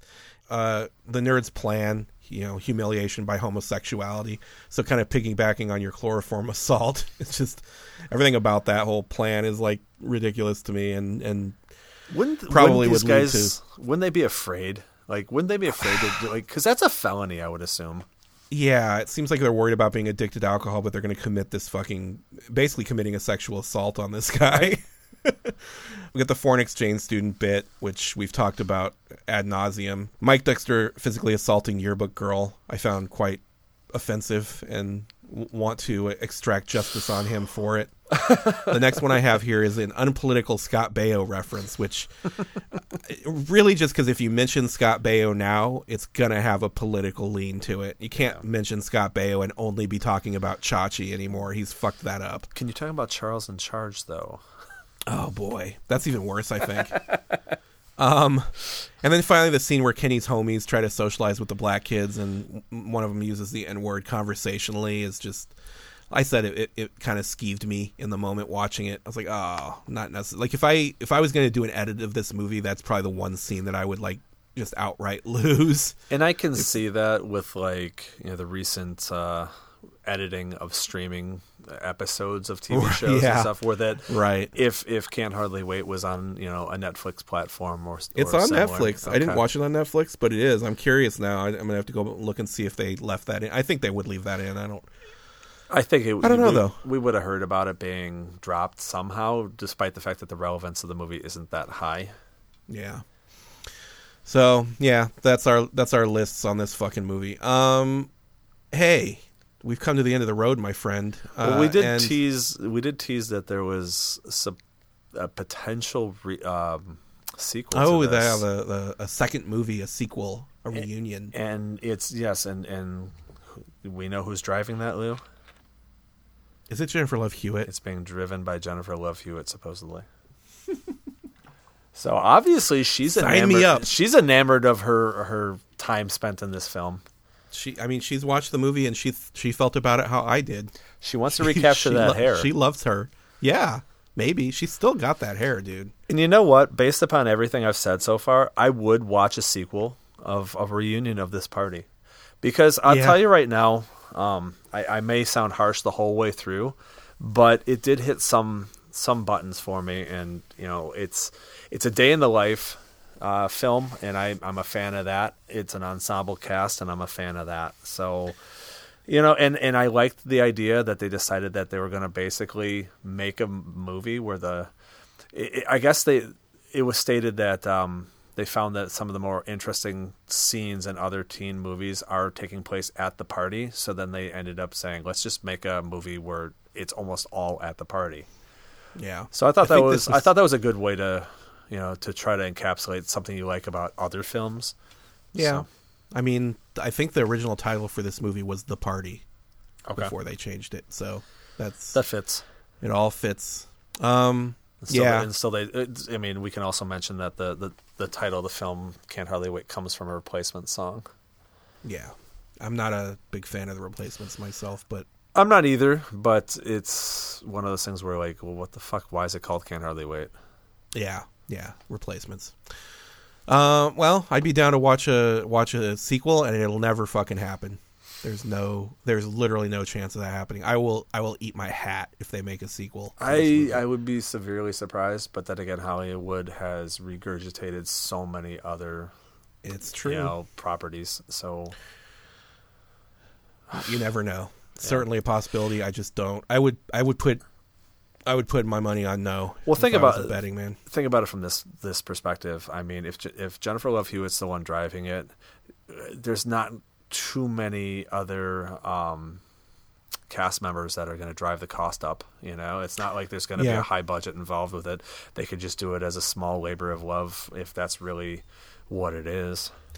Yeah, I think Ethan Embry said he would do it if they paid him more than they paid him the first time. So, well, it's not like he's, he had his crack at leading man, and I don't know where he's at currently, but everybody needs money.